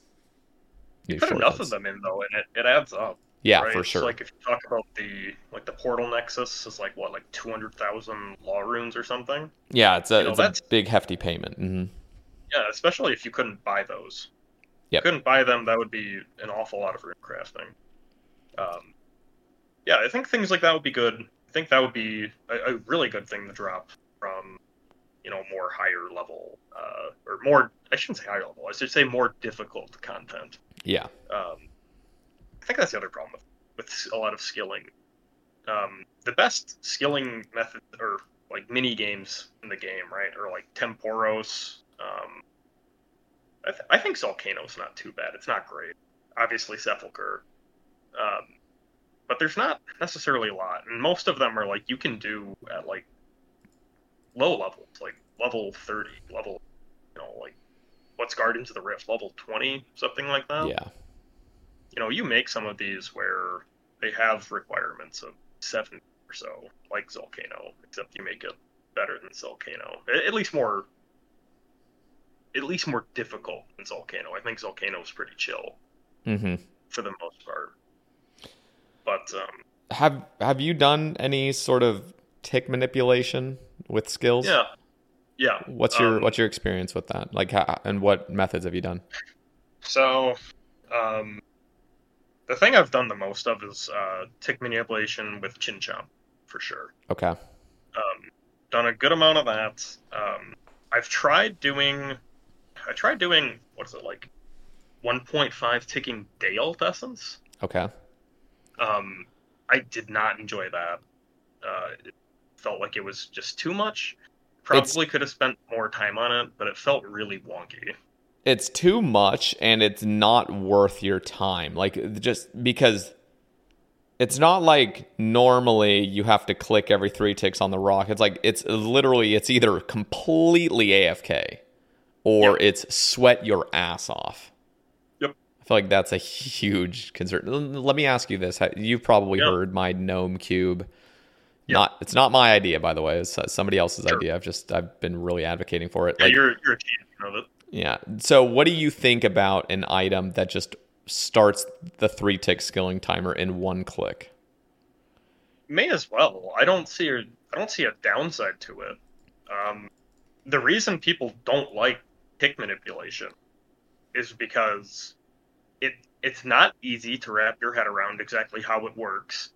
So then you have to do all of these clicks. You accidentally screw up and, craft your spiked vambrace or whatever, and then you have to, go bank again. And it's like, if it takes you, a couple hours to get it down, that's a miserable couple of hours of doing really high intensity and getting almost nothing for it. Yeah.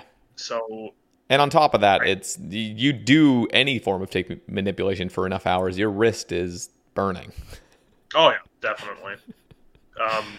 The chin method isn't too bad because... Yeah, and you're also not... Yeah. With chins, you're definitely not just every single 3 ticks having to knife log a billion times. Yeah.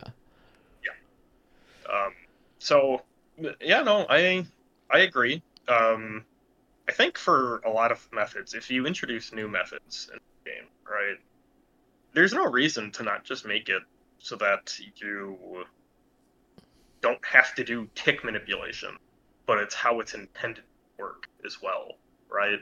Make it so it doesn't feel like you're gaming the system, but you're just doing something in a rhythmic way. Yeah, I think what really disappoints me and sort of depresses me is how and I've seen so much discussion on Reddit about, people tell me when I advocate for the gnome cube, people are saying, well, that's not going to get anybody into any form of it. Let me also just say, I am not completely just obsessed with tick manipulation. I'm obsessed with rhythm. I want people to experience the rhythm and flow that you get from certain methods. So at the end of the day, this is all just the means to an end. It's not like tick manipulation is the end goal of everything becomes tick manipulation. No, it's optimally, I would just, at some point, we really don't even need any item in the inventory that you have to continually click. I mean, that would be fun and fine for some methods, but you don't need it. The objective is kind of what you said, the TOA skulls, just things where you're going back and forth and you're in this flow and it feels good. It feels satisfying and you're getting the resources. Yeah. So I think Jagex understands that for a lot of the thing, because they did remove the delay on mining rocks. They did remove the delay on rune crafting. Yep. They did the 1-tick skulls. I think they know it's enjoyable.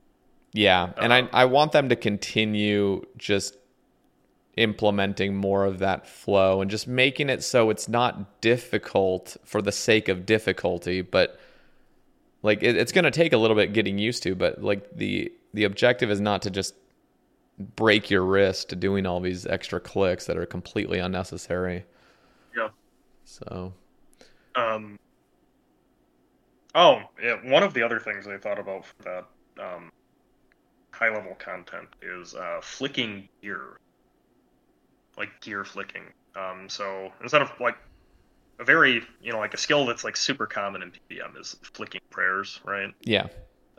Which flicking gear should work fundamentally the same way, but it's just, you are reacting to things around you, and then every tick changing maybe what your helmet is or something, right? And then doing it in reaction to all the things coming ahead of you. That could almost work like a DDR type thing, right? You've got 5 helmets, so you've got your top 4 rows. You see the things coming at you, they line up your inventory. Click on each helmet, each tick. That could be really fun. You also make it really challenging. You could add then like a body swap as well, so then it's possibly 2 things a tick. You could make that extremely hard. But yeah, so we could probably keep talking about skilling for like forever. But do you want to move on to some of the other things in here? Yeah, let's do it. Sure. Which Okay. are you looking at? Well, let's go back up to the top here. Okay. I've got this listed as melee progression and balancing. But mostly I think it comes down to 2 things. And this is how terribly balanced weapons are within a tier. And then I guess some concerns I have with the end game gear right now. And not the scythe, everything else. I think the scythe still has uses. So a little pop quiz. What is better DPS, an adamant scimitar or a dragon two-handed? Probably an Addy Simi. It's a dragon two-handed. It is an Addy Simi. Okay. My bad. Yeah. Especially if you have a bunch of other strength upgrade in your. Yeah, it just progressively gets better. Any faster weapon as with gear is it's broken. I just feel like that's so backwards though. Like maybe if you want to say like the dragon two-handed sword is like a niche spec weapon and that's it. I mean, like, I guess you could go with that argument if you wanted, but like in general, I feel like the two-handed swords should be comparable to, at least the other things in their tier, right? Like, I should be saying the scimitar is a bit better than the dragon two-handed sword, not the adamant scimitar, something with 30 lower level requirement. But, and that extends, the dragon scimitar is stronger than a god sword. I don't think that makes much sense either. God sword's significantly harder to get. There's much more to that. Those are, I think, in most cases, just kind of like a spec weapon, but I don't know why they have to be.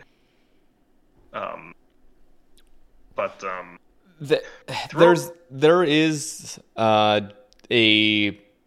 it's almost like we've dug ourselves so deep into a certain point in RuneScape where it's like you cannot make these changes now without fundamentally just completely revolutionizing what combat is. I mean, we've gotten to the point where there's like dedicated spec weapons. We know for a fact that you introduce a 2-tick melee weapon that will be the most dominant weapon by a mile simply because it attacks faster, and you get all those multipliers just doubled basically. So there's just something fundamentally where we're just like, okay, like everything's kind of got to be kind of cookie cutter like this because we've just dug ourselves so deep into this. Yeah. And I think that's fine when we're talking about the late game, because that's where the stuff actually matters. But when I first got into this, I really liked the ideas of claws, right? Because claws are cool. They have terrible animations. They're really funny. I don't know if you've seen the slash animation for a claw. Have you seen the stab animation for it? Oh God, they're so bad. Your dude does not make any movement other than raising his arm real quickly. And if you're doing it like while you're running, your dude just it's like he's punching. Like, it's so odd. The slash animation is like literally just like a little like wrist flick. Yeah, it's just like so good. Yeah, you just go you just go down from your head up, head downward, and you just slash. Yeah, it's funny. They need to.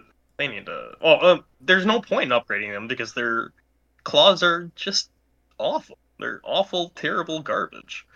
And I just wish they would go back and like relook at some of this stuff, because it's very, maybe not demoralizing, but it's really disappointing. At least if you're a new player coming into this game and you're like, oh, that battle axe looks awesome. Right, I want a mithril battle axe. Yep. And then you look it up and it's like, oh, this is actually just terrible, and I would be better off using a steel mace. Like, um, and yeah, it's because of the speed. Yep. What's actually really interesting though is I did some looking at the numbers of like strength levels and whatnot, and it does actually seem like these are relatively well balanced around like their speed. Like I think the two-handed weapons do have like roughly like that much higher stats.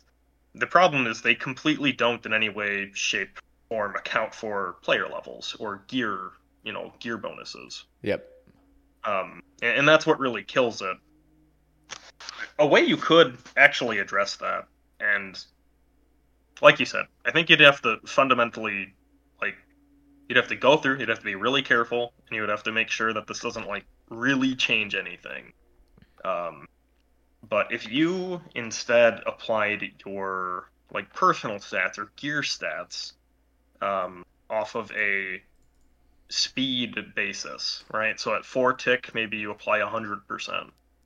At 6 tick, maybe you apply 150% of your strength bonus or something. I think you'd only have to do the strength bonus, because I think the accuracy will change the DPS significantly. But if you did that, and then like 7 ticks, so like two-handed swords, it's 175%. If you did that, I think you would actually go ahead and balance a lot of these tiers relatively well.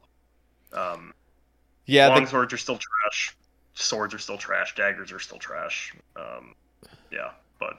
Yeah, no, that definitely does make sense. The problem is, like, there will always be the meta item, and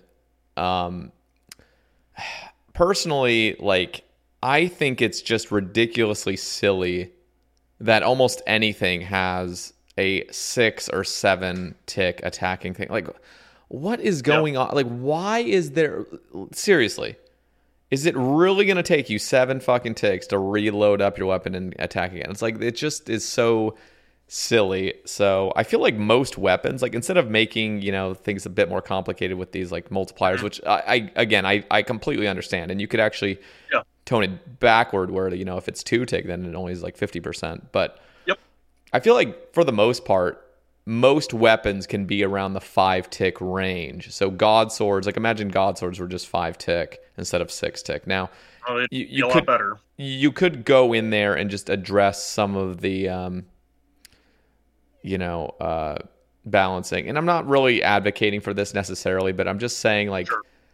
I feel like fundamentally very slow weapons just feel like shit to use. And maybe, that's just... But here's the problem: is like if we went down the road of just multiplying it by 150, then it's like now you just got this fucking just hammer that first of all will break PvP, and it'll also just make it just things get wonky real quick. If it was my perfect world, I'm not going to dive into this whatsoever. But like my perfect world is simply like addressing that armor should never in any situation give strength in any style. And that would completely break the game. Nobody would like it. There would have to be so many balancing with PVM, like just everything.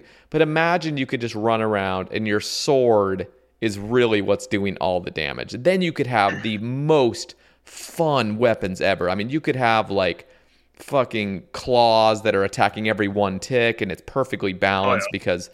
you just have this, and so you just have a bunch of variety of weapons, and they're all perfectly reasonably balanced. And the armor is all about defending yourself. Like it's truly about defending. So the Wookses of the game, I mean, they would go out and do naked kills and not lose DPS. But again, this kind of would turn the game into like Dark Souls in a sense where you could do naked runs and just look like a fucking badass. But again, I'm not going to go into this anymore because it's just that is never going to happen. But that would and it probably shouldn't. But it would break the game. It would make everybody like it would just make so many people quit. It would just become so confusing. How do you think people would react to like a rebalancing of like bronze through dragon tier equipment? Totally. Yeah. And I think would people have a problem with that, do you think? I don't think so. I remember maces used to be about 5 tick. I think they've all changed maces to 4 tick. Changed maces to 5 to 4. Our battle axes, did they change those from 6 to 5? No, maybe they're still terrible. It doesn't really matter. I mean, you could. Yeah, I think the key thing is like make it so everything has its niche. So if we're just looking at kind of like the free to play aspect in Dragon, a little bit more like is just really look at it and think, okay, most of these weapons can be at 4 tick, like battle axes, scimitars, maybe daggers could be 3 tick. But that always felt weird to me that a dagger's like the small little shank shiv type thing, and it's same speed as a scimitar. That never sat right. Yeah, and the thing is, like, there will always be the meta, and for most, this is another problem, is like most low level monsters have no defense, so you're just gonna do the thing that hits the hardest. But on the things that do have weaknesses, you could just make it so, okay, now there's a mace, a scimitar, and a longsword or a sword, and they're all the same speed. They all have very distinct values when it comes to crush, slash, and stab, and the strength are all very similar. And now you have a little bit of variety. But again, this is like so early game where you get past the early game in seconds. I mean, it's very fast, but that's why I think if you extend it up to Dragon, then you're starting to take a pretty considerable amount of time, because you're going to be using Dragon gear until, 81 Slayer, 80 Slayer when you're boosting for a whip.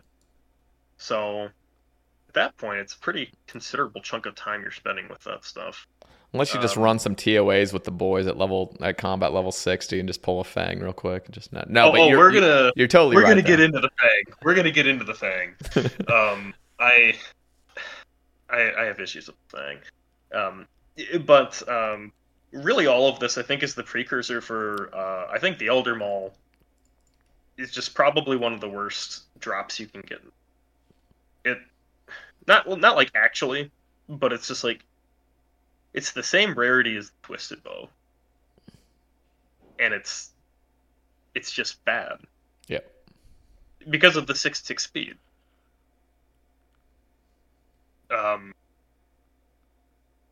Yeah, I don't know. The Elder Maul is the thing that should have gotten the double accuracy, not the Fang.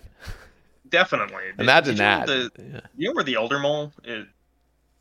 There is nothing in this game where the Elder Maul is best in slot. Nothing.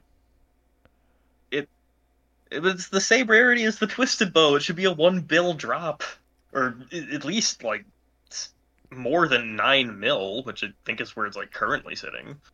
Yeah, I mean, it is the highest strength bonus. I still believe it's the highest strength bonus you can get from something, unless, I believe it's still that. But I mean, you're right. I mean, when you're looking at the game through an Iron Man's lens or just a PVM lens, like, it really is useless. It's got its use in PvP to just be a really hard hitting weapon. Does it? Because for PvP, it's like a KO weapon, right? But it's really slow, and it's not a spec weapon. So I mean, like, in PvP, it's a non-spec KO weapon. And it's for when you run out of spec and you're probably NHing and you're just like, you got no spec, so here, let me try to KO him with this other weapon. I've gotten the Elder Maul in like LMS. It never feels good. I mean, it's definitely still mediocre, don't get me wrong, which is why it's 9 mil, but at least it does have its use. And people do use it. Now, of course, there's been a lot of weapons since that's come out, so it's continually gotten worse. Yeah, I mean, I don't know. It almost feels like if that's what you're doing, you may as well DrTorag bomb, right? Like, you're just kind of like YOLOing on a prayer that you're going to get some massive hit through prayer. Yeah, no. Or I guess if you could 4 tick, or like 1 tick, like swap like 5 pieces of gear, it went all into a DrTorag bomb. But I mean, I want to hear your thoughts on Osmumten's Fang, because seriously, like, if I'm just thinking right now, I've kind of moved past the whole like update Elder Maul, because like I had my own agenda for it for so long, and then nothing happened. I'm like, okay, whatever. But yeah, I mean, if if Elder Maul had been that weapon that's, okay, this is going to be a very consistent weapon. It acts exactly like Osmumten's Fang, where it's got a double accuracy roll and it's got a minimum hit and a slightly lower maximum hit. That would have been really fun to use, because then toward the end of kills, you got that really consistent KO weapon. Yeah.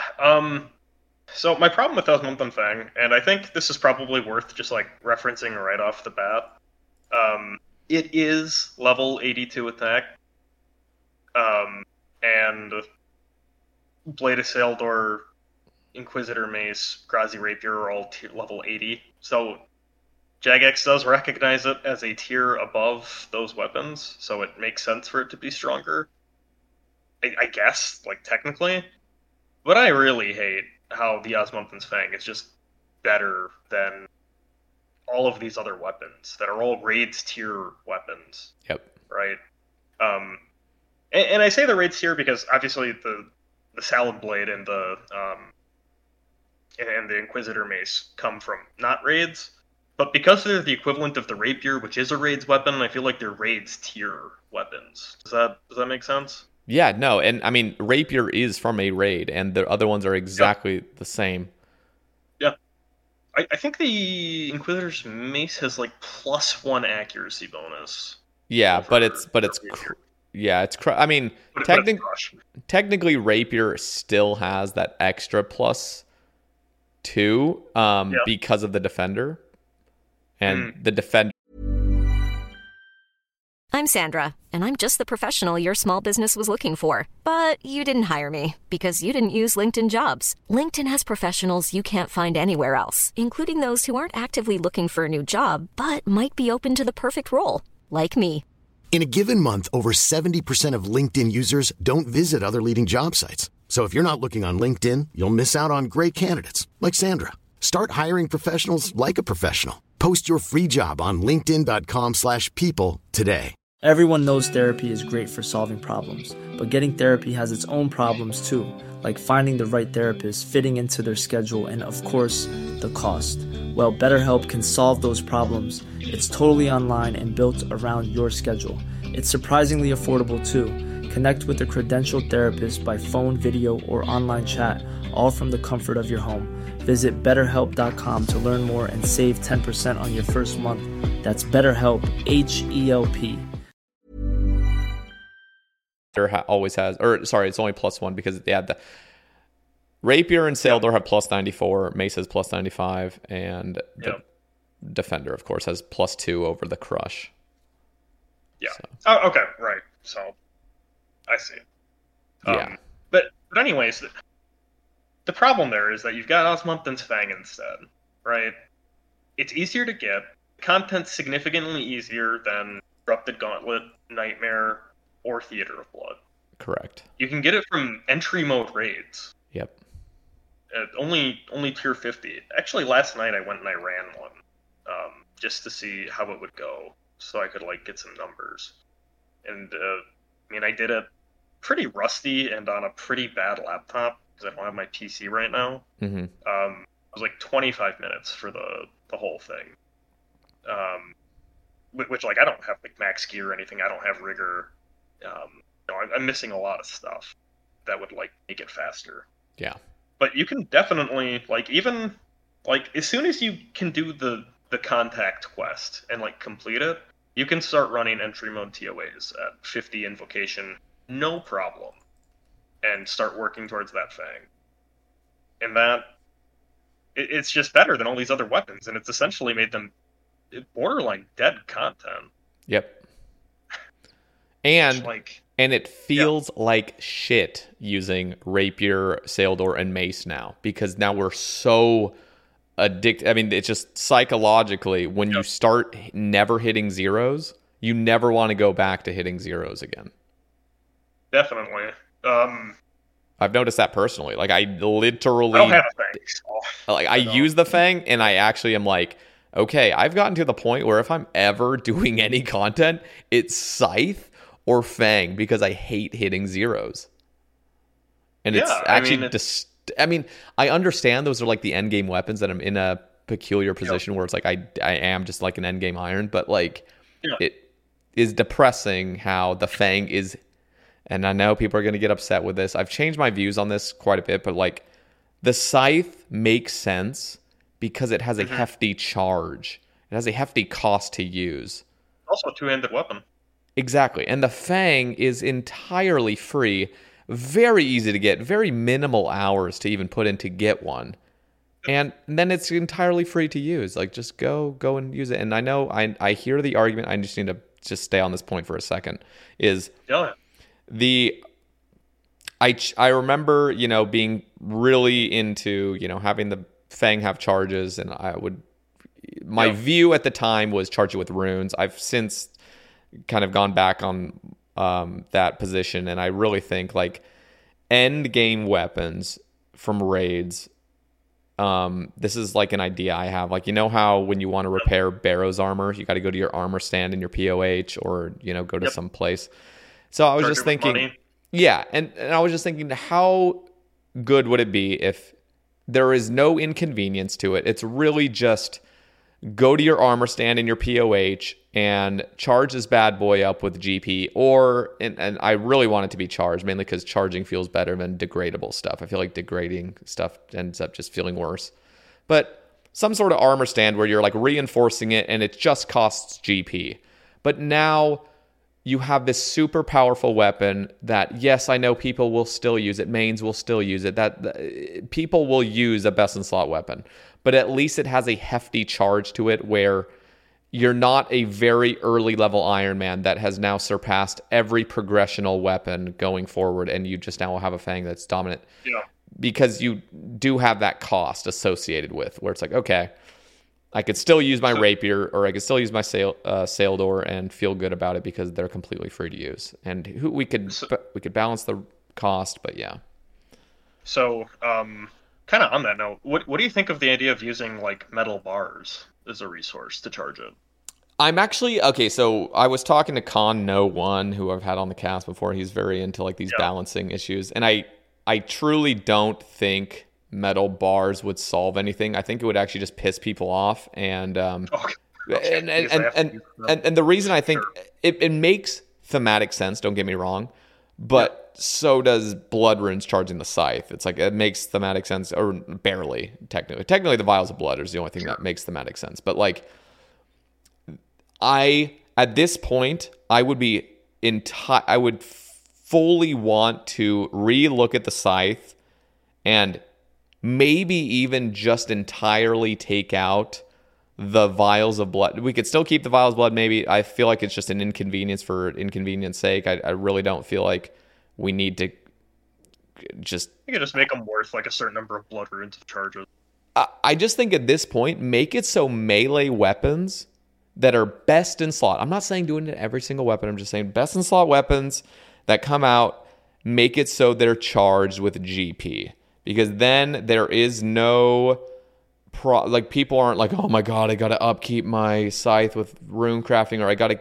upkeep my thing with metal bars, or I got to upkeep. It's like, it's all just GP at the end of it. So now you do have, because Iron Men also, endgame Iron Men want a use for their GP. And I'm trying to get rid of Shopscape, but then people are like, well, what are Iron Men supposed to spend their GP on? And it's like, what if best in slot melee weapons have a very hefty GP cost? So now you can continually PVM, get your money, and that is the thing that's going to upkeep your weapons. And it is a form of a GP sink, and it makes sense because now you've not completely obliterated the mace, the rapier, and the sailor, because those can be the free baseline best weapons, and then everything above that, at least in this period of the game this year, like we can have better weapons that have a serious cost to it, and it is more appropriate in my eyes. No, I mean, I agree. And I think being an Iron Man, specifically at this level, right? I don't have a Fang, but I do have a Bofa. Mm-hmm. And so right now, kind of like, well, if I'm looking for a new melee upgrade, is it even worth my time to go back to CG? Or absolutely not. Or to learn Nightmare, or to do anything other than TOA, because Nightmare's like really bad right now. I think because the shadow just completely destroys the heart, like the Nightmare staff. Yeah. Not in everything, but like pretty much everything. I think the Nightmare staff has like 3 uses in the game or something across the 3 different variants. Not good. The Fang pretty much negs the Inquisitor mace. Torva destroys the Inquisitor armor. There's just no point to do Nightmare. I know. It's depressing. And I think that's like a big problem, because Nightmare was built around these like lottery drops, right? Mm-hmm. Where drops are all really rare, but like, oh wow, look at these. And now they're all like nearly dead content drops. Yep. So. And it hasn't even been many years. No, that's the other thing. When did Nightmare come out? Like 2019, 2020, 2021? I don't even remember. It's not that old. Yeah, it's not in a great spot. But I think charging the Fang, depending on the... I don't know. So this is tricky. So it's like, yeah. I've got a tent whip, right? And I, in a lot of cases, will use an Abyssal Whip over it just to save charges, because I don't have more Abyssal Whips to use, right? Mm-hmm. And I don't want to... I definitely don't want to like have to go back to like a Dragon Scimitar for a bit or whatever until I like get another whip to like recharge my tent. But the fact that it isn't so accessible to get that and charge the whip is the reason I don't just use it everywhere. If it was just GP based, I wouldn't have a problem with it, because just use it everywhere, get the little XP or get the little extra like DPS buff from using the tent whip. And I can charge it with money later. Or same thing with like Zulrah, right? It's like, well, you have to make a decision actually about if you actually want to do this content, because you have to get more Zulrah skills to charge it. My worry with GP for all endgame content, just if it's so accessible to charge it, are the charges actually worth anything? Unless you make the charges like just so expensive that you like actually have to consider it. Well, it would, which I don't think anyone wants either. Yeah, no, like for sure. And this is not the only route to go about it. I just think, and let me just make it very clear, like this would be melee weapons only.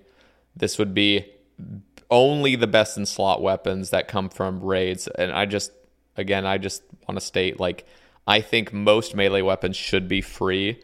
There is something, I think at this point, like, well, I don't even know what could be done about like whips and stuff. I think that's another topic I'll maybe touch on later, but not in this. Yeah. But just, sure. I think Rapier, Saildor, Mace should be like the very highest level of free weaponry that you can use entirely for free. And I know, it's not going to make that big of a deal using GP to charge things, but imagine like a scythe, imagine a world real quick, and it doesn't need to be this way, but like if a scythe now is charged with GP, and you just can very quickly go to your armor stand in your POH to send that charge. There's a coffer there, so you don't even have to bring GP. It's just already there. And let's just say scythe with nonstop swinging costs like, I don't know, 2 mil GP per hour. So it's a very hefty cost to use this bad boy, but you're really getting a hefty punch with it. And the Fang was, maybe like, again, these are all subject to change. It could be like 1 mil for a scythe and 500k for a Fang or something. Just something where, okay, I'm only going to now use the Fang in situations that I'm fighting very endgame bosses, because the cost is just really not worth it. So you're kind of picking and choosing where you're using it. It's the same idea with the blowpipe. Like, you're not using your dragon darts at every fucking thing. It's just you're saving it for that piece of content that you really want to just kill quicker. And you have a hefty cost. Now, of course, dragon darts now, let me just look at the price. They've severely dropped. They're 800 GP each. They used to be 4K each. Wasn't that with after the blowpipe nerf, I would imagine. No, I think it was after TOA release and a bunch of other, like Vardorvis and TOA just shit out Dragon Darts. I mean, there probably Okay. was a significant dip after blowpipe nerf, but Because I think blowpipe's not best in slot as many places, so it's not as much want to use Dragon Darts, right?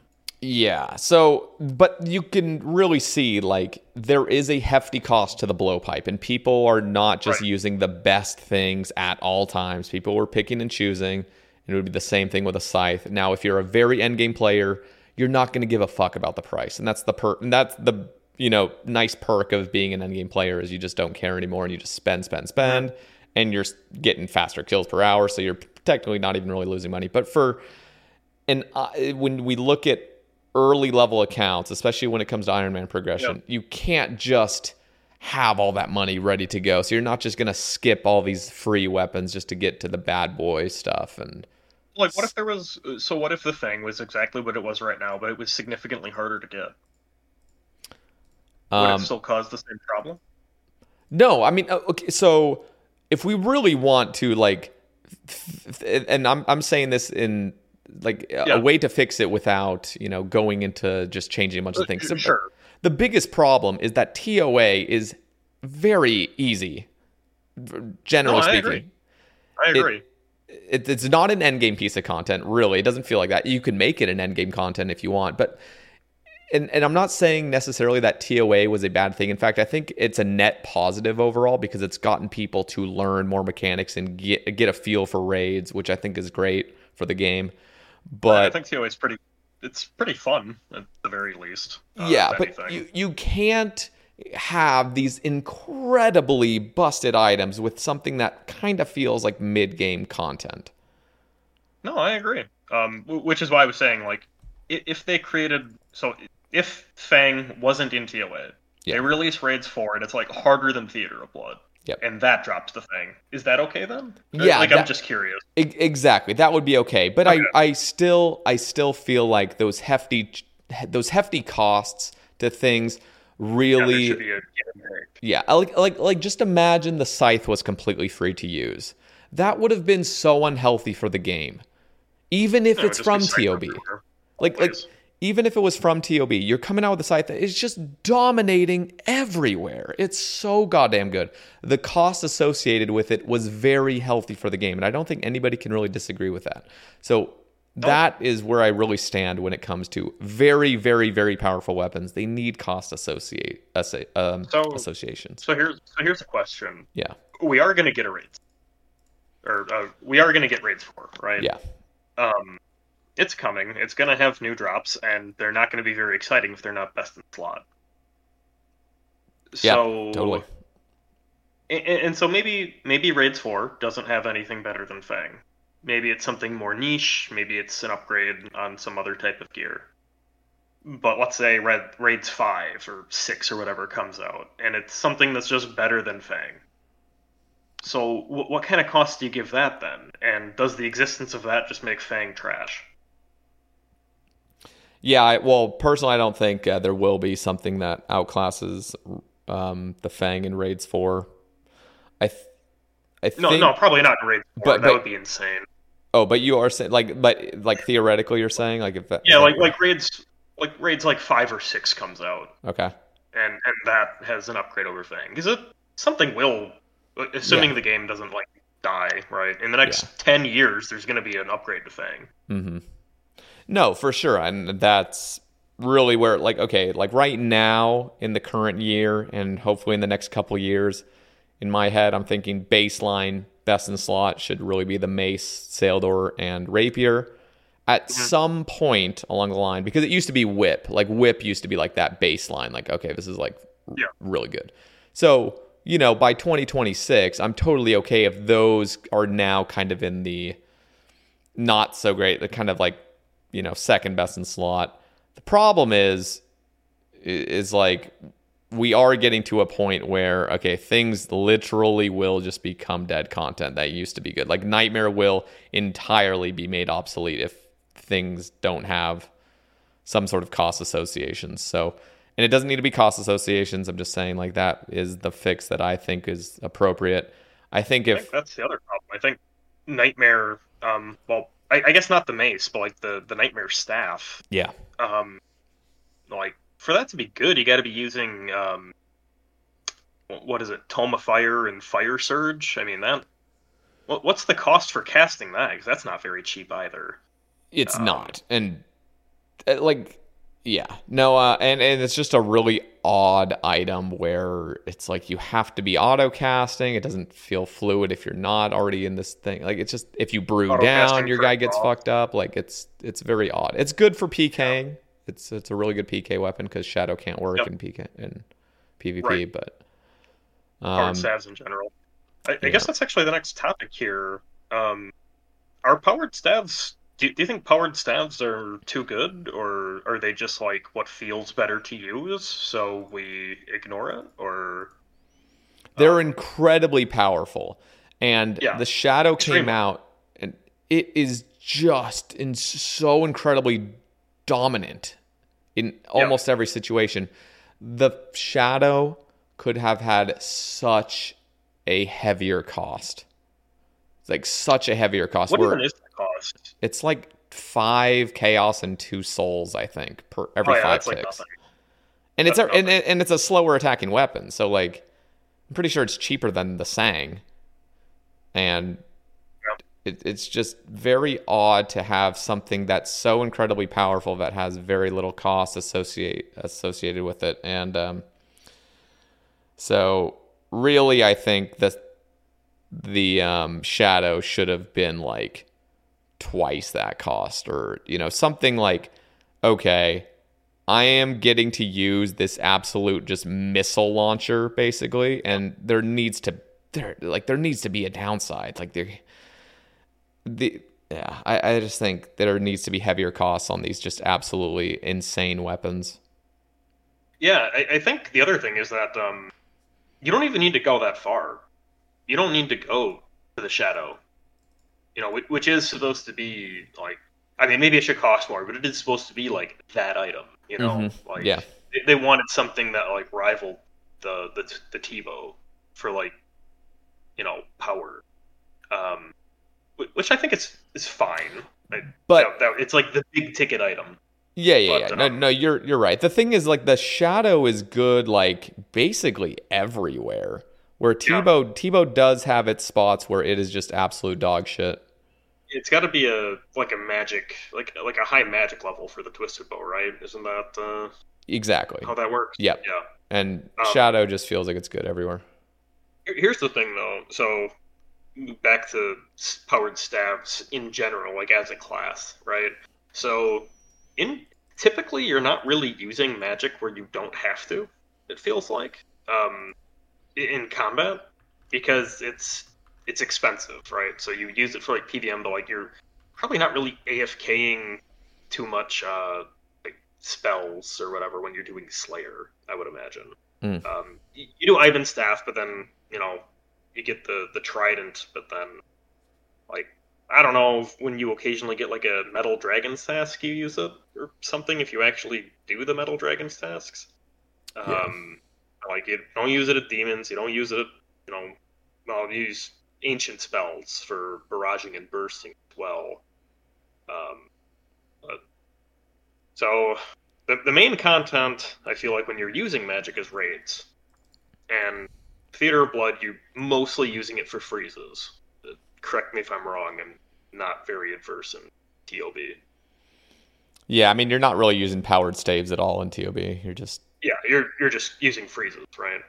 So that's Cox then and TOA. And I'm pretty sure in both of those, the Trident of the Swamp does more DPS than the Harmonized Nightmare Staff with max gear. Yeah. You would...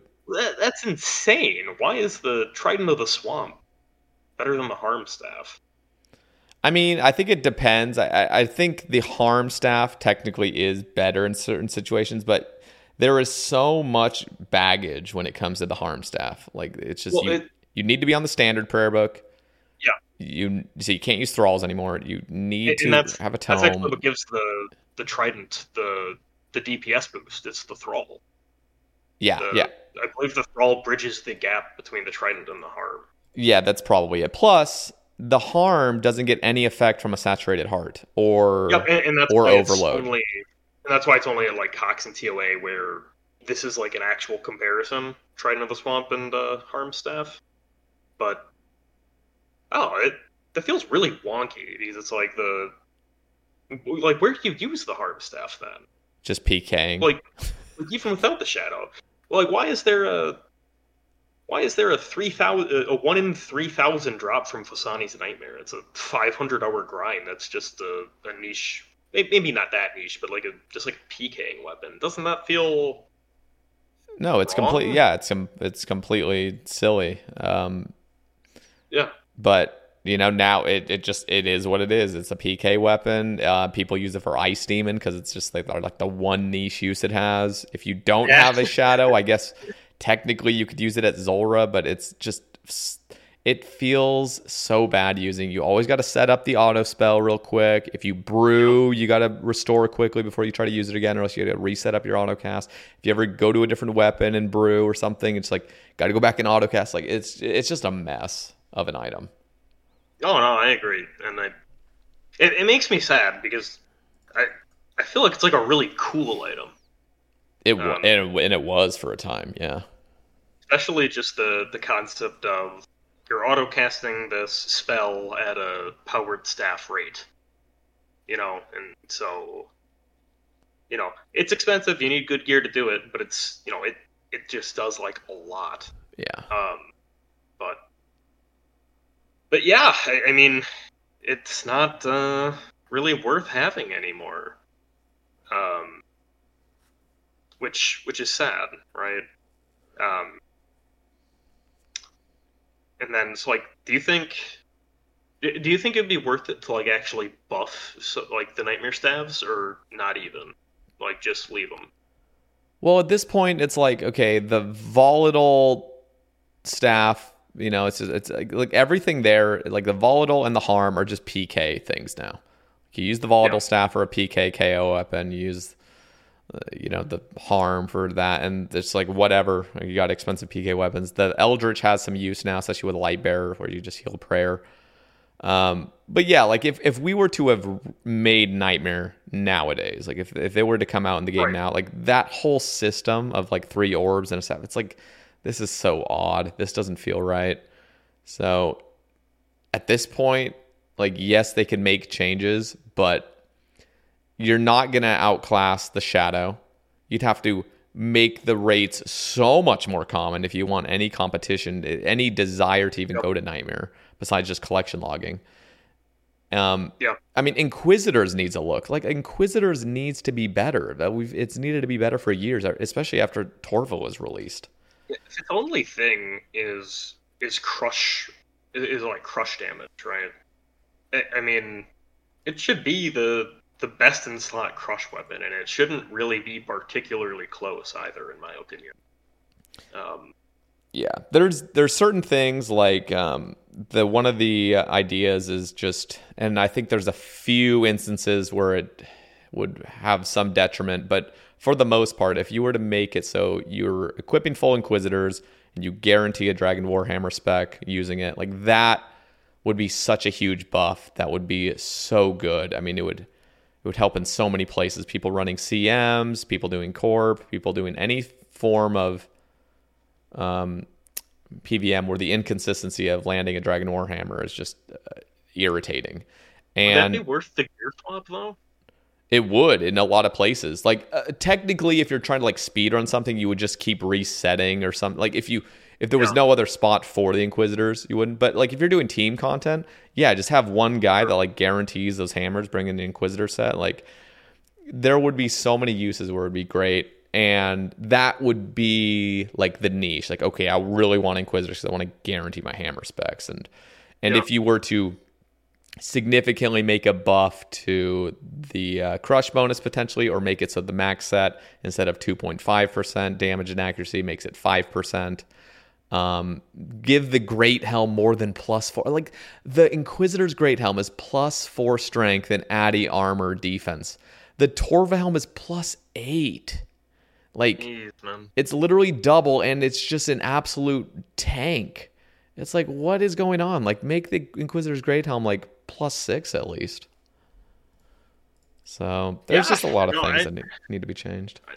I don't know. The other thing is like, if you want it to hold up, you almost have to like future-proof it a bit too, because the last thing you want is like it's like just barely better than Torva, and then the next item comes out and it's worthless again. You can't put it in that situation. It's niche of being able to land specs, hammer specs, and maybe even any crush weapon spec. I don't know how that might go a little bit crazy, but like just something where it's like, okay, this is actually valuable in a lot of niche situations. That would be good enough. Oh, you gotta combine it with the Elder Maul. Give it like the Fang effect or something like it, right? Similar. That would be insane. Yeah, like full just crush weapons in general, and then you make the mace and the Elder Maul and all that stuff. Super interesting. Yeah, or just like entirely get rid of the normal crush bonus that you get from the gear and just make it so like any crush weapon you're using gets like a 25% accuracy boost. That'd be good. Something like a Fang, like you said. Yeah, that would be. There's all kinds of things they could do that's neat. Yeah. Do you think anybody would miss like the nightmare items as they are right now, where like that would cause a problem, or do you think if people are like, yeah, we're just gonna go through and like basically reimagine the Inquisitor's gear, do you think people would in general be on board with that? Yeah, most people are. You gotta have the discussion. You gotta think of every possible situation, which people have thought of. I've had guests on the cast where like they talk about like, okay, what about this? I'm like, oh crap, I didn't even think about that. So as long as all the kinks are ironed out, like it would be totally appropriate, and I don't think anybody would have a problem with that set getting a decent buff. Okay, so prayer book. Yep. So when they came out and they did their video or post, I don't remember what it was, explaining why they were canceling the ruinous powers. What they said is that they tried to. I'm pretty sure what they said is that they were trying to take the same approach that they would with like a new spell book, right? Yeah. But that's like actually the opposite of what they did.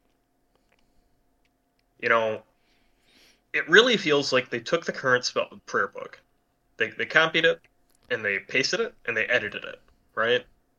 You still have the 3 protection prayers that work the exact same way. You still have the prayers that you toggle for like DPS bonuses.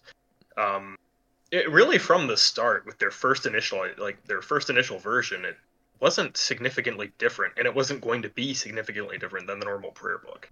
Yeah. But that's like way different from the spell books, where like the Archaea spell book and the standard spell book have basically nothing in common. And Lunar's even more. Lunar's is like basically utility.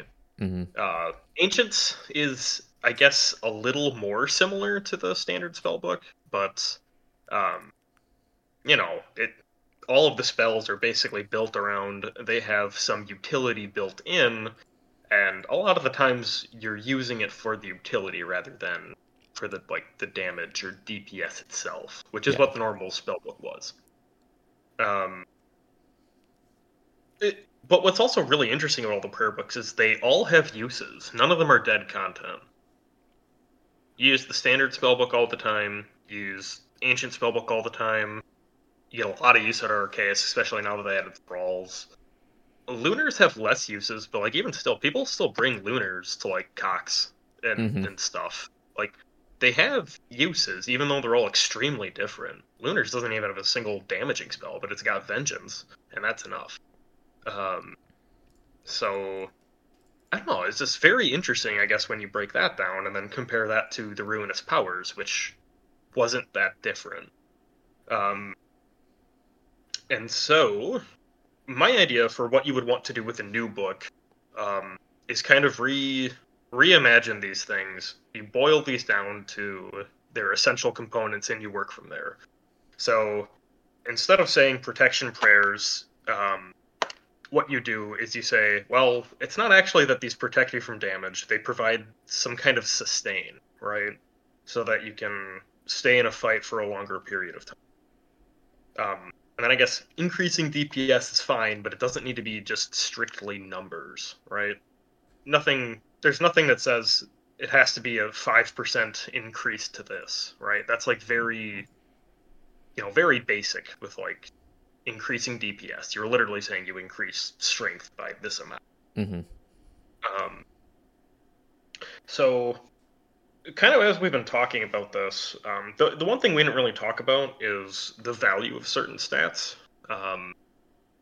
The community in general seems to really, really focus on strength, or like melee strength specifically.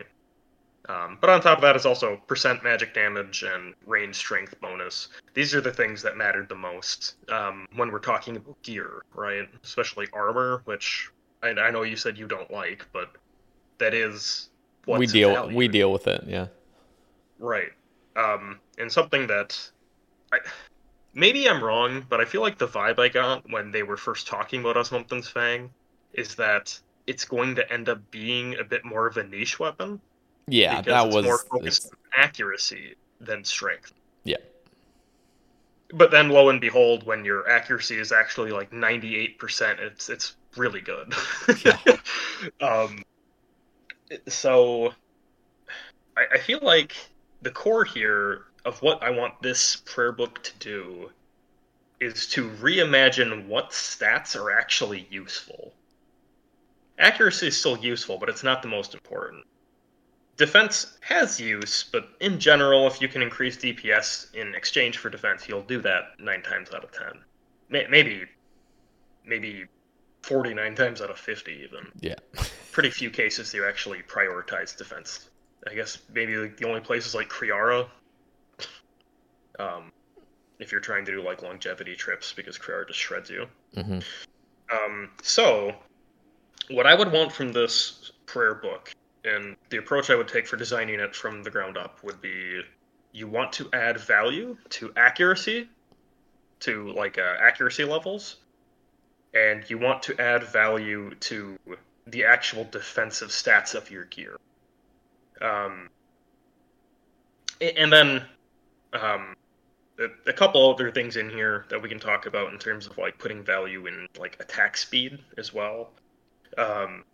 But I kind of like where I want to take that. So the main thing is getting bogged down in the idea of you have your 3 protection prayers, 1 for each like type of the combat triangle. So what I think mechanically would change with this prayer book idea is you really want to not live in the prayer tab. You want to be being more active in your inventory tab instead, like significantly more active, or at least introducing different mechanics. So the main thing that I was thinking here is, and I don't know if you make this some target defense level, or if you make it based off of the opponent's accuracy levels, but basically you put on this one prayer, which I've been kind of referring to internally as Confide. And you take just straight up reduced damage based off of your defense levels. So you've got Confide up, right? You're going to be hit by a mage attack or something, so you want to make sure you've got really high magic defense to negate as much of that damage as possible. Then, if the next thing's going to be like a range hit or like a crush melee hit or something, you need to quick switch your gear. Instead of flicking your spell or your prayer, you're flicking your gear or changing your gear quickly, so that you're going to reduce most of that damage. And so that's how you're kind of working through this. So you're changing your gear and hopefully putting a lot more value in different kinds of gear, than just camping your style and changing your prayers. Yeah. So adding like a much larger difference. The thing though is, if that was the case, you would still just eventually die. Because assuming you don't, always get your defense down or like up to max where you're fully blocking everything, which I would imagine isn't always possible at higher level content.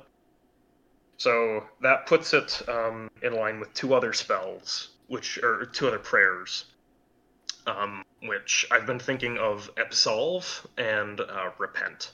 So basically, the kind of theme there is like sin. Like the sin is like how much damage you've taken. Absolve absolves you of the sin. Repent is you are repaying the debt of like the protection. So how I was thinking about this is you camp your gear, you keep switching it, and wait until your health gets low, and at that point you can switch your prayer from Confide to Absolve, and you are essentially refunded either most or all of the health you took in damage over the last, however long. Keep track of a buffer. And then the difference is here, you make it so that you can't use Absolve again for some period of time. So you still need to be able to actually sustain the damage you're taking, and you can't just completely just flick every tick between Confide and Absolve and just constantly get all your health back. Yeah. It puts a time limit on it, so you're never actually taking damage, which also makes chip damage feel way better, by the way, because you're getting your health back so long as you play well. But you still need to have your defenses in a way such that, you can actually maintain this over the duration of, fight. And it also adds much more consistency to what you're doing, instead of RNG, because instead of the enemy rolling between 0 and 45 when you get smacked, it's going to be between 0 and 8. So the range of what you're hitting is much less. It should allow you to be much more consistent in what you're doing. Which I think is another thing I want from this prayer book, a bit more consistency. I know a lot of people in the high-level community, which I'm not part of, but I think a lot of what makes a lot of content unfun to grind is just kind of that idea of RNG. Yeah. The difference between a run being good or bad, regardless of your play, is just, did you hit well? Did you get hit really, did you get smacked around? For cases where you can't control it. And I think doing something like this also brings that down. There's still some RNG in the game. I think there needs to be some, but you can limit it by kind of clamping the numbers with this. So then the third part of this would be Repent. This one I'm still kind of working on, but the idea would be you don't heal anything, but then you get some kind of damage buff on your next attack in exchange for using it. So that really can only be like a KO shot, because you're not going to have any health or anything to work off of if you're putting yourself in that situation. So that's essentially the sustain method of that prayer book. What do you think of something like that? So I like the ideas of clamping things down. So let me just ask you, because would this require an entirely new prayer book? Because one of the concerns is there needs to be enough on a new prayer book in order for it to feel like a new prayer book. The other concern is with a lot of high level players and a lot of people that have become entirely used to and attached to the current prayer book, there are certain things you just can't withhold from other prayer books or else they're rendered useless. For example, Redemption, that has become an entirely iconic prayer in order to heal up when you're very low, or do a tightrope skip, or do anything like that needs to almost be a thing. If you got rid of protection prayers, it's going to feel very odd because... Well, I think that's kind of the point, though. If you're forced to have the prayers that are in the existing prayer book, you can't really have a new prayer book.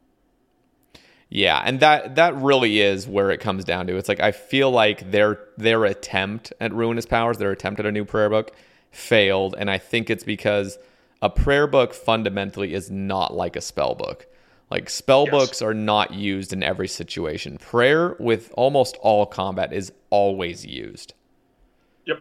And in order to make an entirely new prayer book, like, you have to have so many of the features that we already have in a prayer book, which is why a lot of people have suggested that we just keep the standard prayer book and add, like people have suggested the God prayers, and people have I've suggested just adding a few prayers that are like, a judgment prayer that has more accuracy, a bulwark prayer that is more like a defensive prayer that you could flick. And I do actually like your ideas of those 3 different prayers, that I don't think it requires a new prayer book. I think it requires just attaching to what we already have. So in a situation I where... think if you release these, though, as they are in the new prayer book, they would be dead on arrival. Because you're not... the reliance on actual defensive gear would mean that the gear that's like actually good in this meta right now, right? Like with strength bonus and whatnot, is always going to be preferable. And if you have mediocre defensive stats, you can't use these prayers really. You'll probably get eaten alive. At least that was the intent of like how I would imagine the numbers would work out. So, wait. Sorry, could you just repeat that one more time? Like, I want to say something, but I want to make sure I heard you right. Sure. So right now, the best gear is all gear that increases your damage. Yeah. Well, okay. So that was the main point. Like, sure, that I needed to hear. But the thing is that we've gotten to a point where Torva increases your damage and is on par with Justisure, and like, yeah, Torva's definitely something. Yeah, like if we were to have gone down the road of having like an assassin armor where you're literally wearing cloth and you have an insanely, like, that is the way we should go. The problem is that most people don't want that. Most players that want this game they just want best in slot everything, make it so Torva's the best, make it so Scythe's the best, make it so everything's just the best. But we could go down a road where, like, for example, if Raids 4 came out with a new melee armor, make it really strong, but make it literal cloth, or even make it negative or something, where it's like, okay, like, this is really a spot where you will dominate, but you're going to get messed up using it. So let's go back to this, though, with Torva. Okay. So Torva would be really good if you were going against something attacking with melee, or probably range. Yeah, it's both. But you would get shellacked by magic damage. Yeah, I mean, you wouldn't protect it, but it wouldn't do anything. So you wouldn't be able to use it there. Yeah, that's fine, but I'm just trying to think of a situation where... Well, the reason I think this would have to be separate, okay, is just because of that specifically. If that was the case, anywhere where you tri-brid even remotely, so any raid, not most, but a lot of high-end content, you just couldn't use this. Because it would require you to be in suboptimal gear at least some of the time, depending on what the enemy's doing. But it would still be worth your, like, so with your new prayer book, would you also have piety, augury, and rigor? No. Like, what happens there? Like, what are your damage buffs? Sure. Like, so this is complicated. I haven't actually thought of anything specifically for range. Maybe you'd have to add something in there for range, but I feel like one of the points would be to take focus away from range, because range has been like the meta for like the longest time. Specifically, I think because of rigor, right? The damage buff is just so high. It was really. I mean, we've kind of come back with Torva and Scythe and Shadow, but for a while it was. Sure. So for melee specifically, I was thinking of the idea of critical striking. But once again, the point here is to make it more focused around your attack bonus, and then furthermore to make it, not based off of, not RNG, right? So there has to be some RNG involved, because this is going off with your accuracy stat. So what I was thinking is every time you make you have this prayer on, which gives you the ability to critically strike. So every however many attacks you hit, right? Whenever you roll an attack, and if you want to like make it so the Fang isn't just like also disgusting in this, you make it so it's only the first accuracy roll of the Fang. But every time you make a hit, you roll another attack, attack buff. And you need to work with the numbers in a way such that the attack stat is actually useful, right? You need to weight that high enough so that adding extra accuracy meaningfully affects this like second roll. If the second roll is within a certain amount, which you make, reasonable, not terribly high, you add some kind of counter. And then on your fourth or fifth stack of this counter, you do double damage. So then the idea here would be you have something that's relatively quick and accurate. You stack up a few hits, right? And then you swap to something like the Elder Maul, like a Darok Axe or whatever, and you just smash this like super double hit.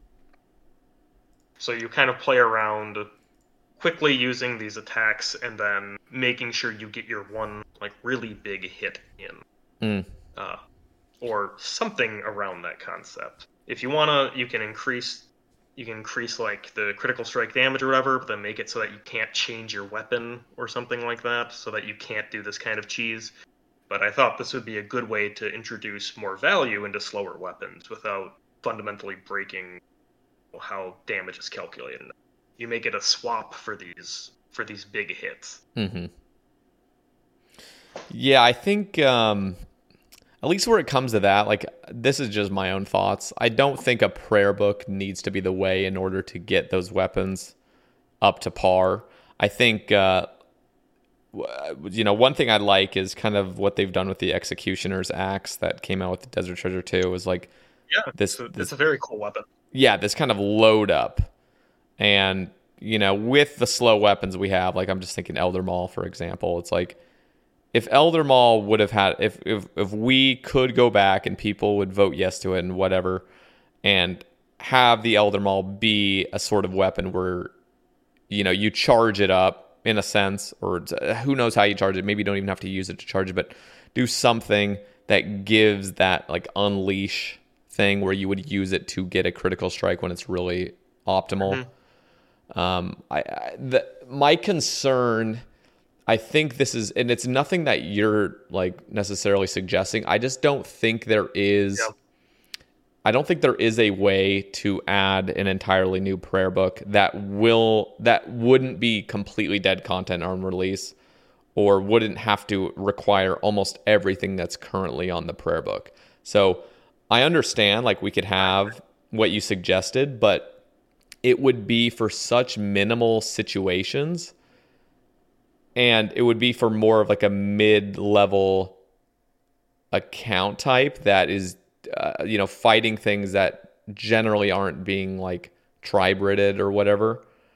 And the other concern is like if we have that, then when people do get to endgame, they haven't had practice with the standard prayer book, and now they're kind of used to this other method of it's just tough. And I think part of it is me being quite jaded at the high level where like we've just gone to a point where it's like we have fundamentally built all of our skill around this one prayer book, and like the entire game, the entire combat system, like its core is using these 3 protection prayers, using these offensive prayers, using these other things for certain mechanical things. And by changing that, like it's either dead content or it's completely revamping, or just it's making things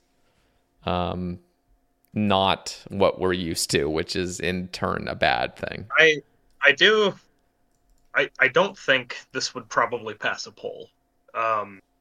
pretty much ever, just for the fact that, let's just say theoretically, it was perfectly balanced with the existing prayer book. They're both very useful. It's just a difference of, what you want to be doing. Yeah. Right. I don't think it would pass, just because I don't think people would want this level of change. But these are still a lot of existing skills and mechanics and principles in PVM of gear swapping, and that kind of thing. I suppose, like, lining up specific attacks, maybe not so much. That's much more of like a PvP type skill, I think. Getting your opponent to like a specific level and then trying to quick swap out to like a KO weapon. That kind of thing is how this would work.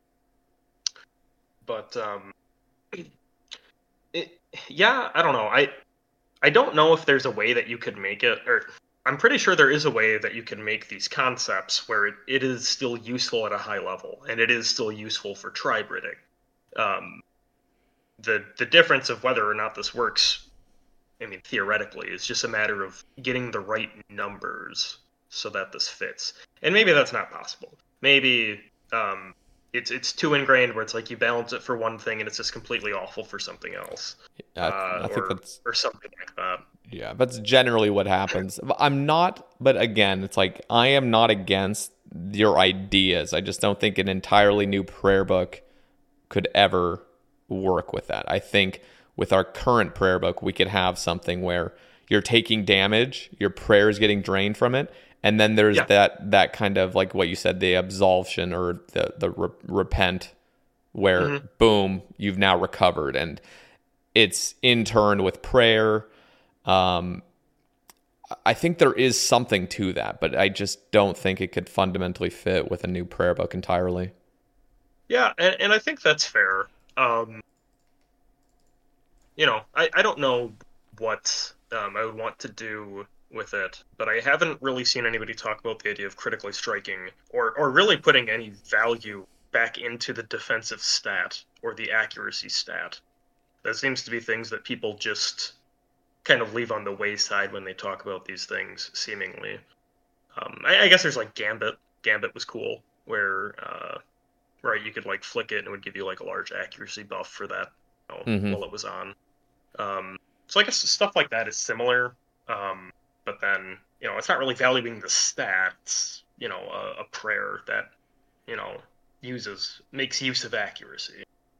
But I thought that was something that would be interesting to explore, at least as a concept, because I feel like the other thing that I think this would do well, theoretically, if it was implemented well,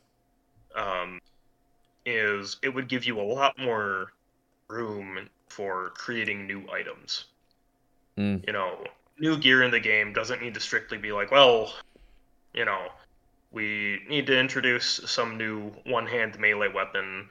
What can we do that's not incredibly convoluted or just like strictly kills other content in the game? Yeah. Well, if you instead make it so that it's more valuable in the other prayer book or with these other prayers, or something, it gives you a wider scope, right? You can get new gear that's particularly good for defensive stats or things like that, specifically to work around these alternate options, which I feel like could be good at reducing power creep, or at least slowing it down, making more stats viable, right?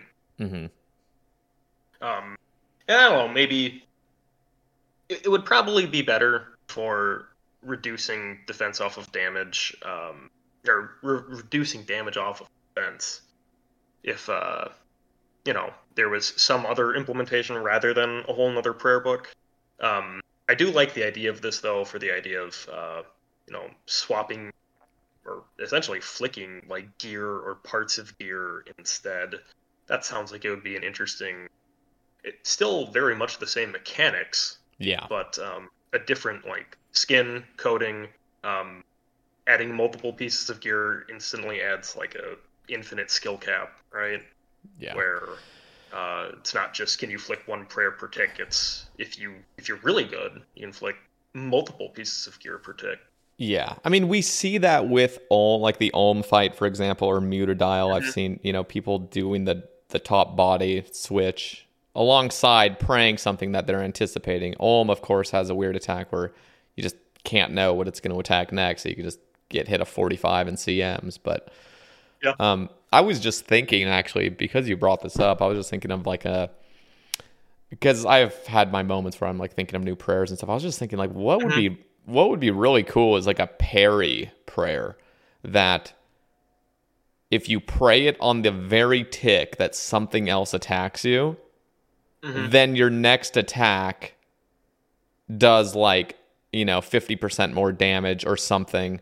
But the downside is if you try to flick parry and you miss, or you flick it on for more than just that single tick where something's attacking you, then you get punished and you take an additional 20% damage or something, where it's like that kind of high risk, high reward that does add a little bit more engagement. And you can bring your Elder Maul or something, you can parry, switch to your Elder Maul real quick and just do like a massive hit that is getting a bonus.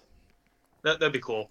I definitely like the idea of it, and maybe you disagree, but I do like the idea of kind of because what these KO weapons are good at, right, is delivering these big meaty hits, right? Yep. So, and that is the one thing they do genuinely good, outside of just consistent combat. Mm-hmm. I feel like finding a way to work that in would once again put a bit more of life into the skill, or into the items. Maybe give a use to ballista. You parry with a ballista. Yeah, no, I mean you're totally right. There are just some weapons that generally the slow weapons, God Swords, Elder Maul, Ballista, they all end up being PvP weapons because there is a use for ending blows to get those KOs. Because monsters that you're fighting aren't eating food. Yep. No monster's eating food. So when you get to a low enough hit, you might as well just keep hitting it. But if you had a monster that, kind of acted like a player where they do eat food when they get low, then you really do have that need, the necessity to use a big KO blow. So doesn't that boss in Desert Treasure 2, I forget his name, the strangled guy, doesn't he eat mid-fight? Are you talking about Vardorvis? No. It's not one of the four bosses. Oh. It's a mini boss. Oh. You're just talking about the little assassin guy that comes and attacks you? Yeah, or not the assassin. It's the guy you work with in the strangled forest or temple or whatever. I'm trying to think of a. So you go to the strangled place, right? And that guy finds you. Right? Oh yeah. I know what you're talking about. I know what you're talking about. I can't remember actually. Maybe he does. I thought he if you let him be, I thought he would start eating. Maybe. Yeah. No, but you could have instances definitely where you have an NPC that it's just a new monster or a new boss, but whenever they get to low HP, they eat up. So you would have an incentive to use something like an Elder Maul that has just an ending blow that just you're not going to just keep healing.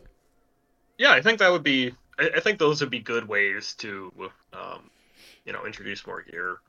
When I thought of this prayer book, what I would probably imagine they would do if something like this were to be added is you intentionally make it underpowered at first.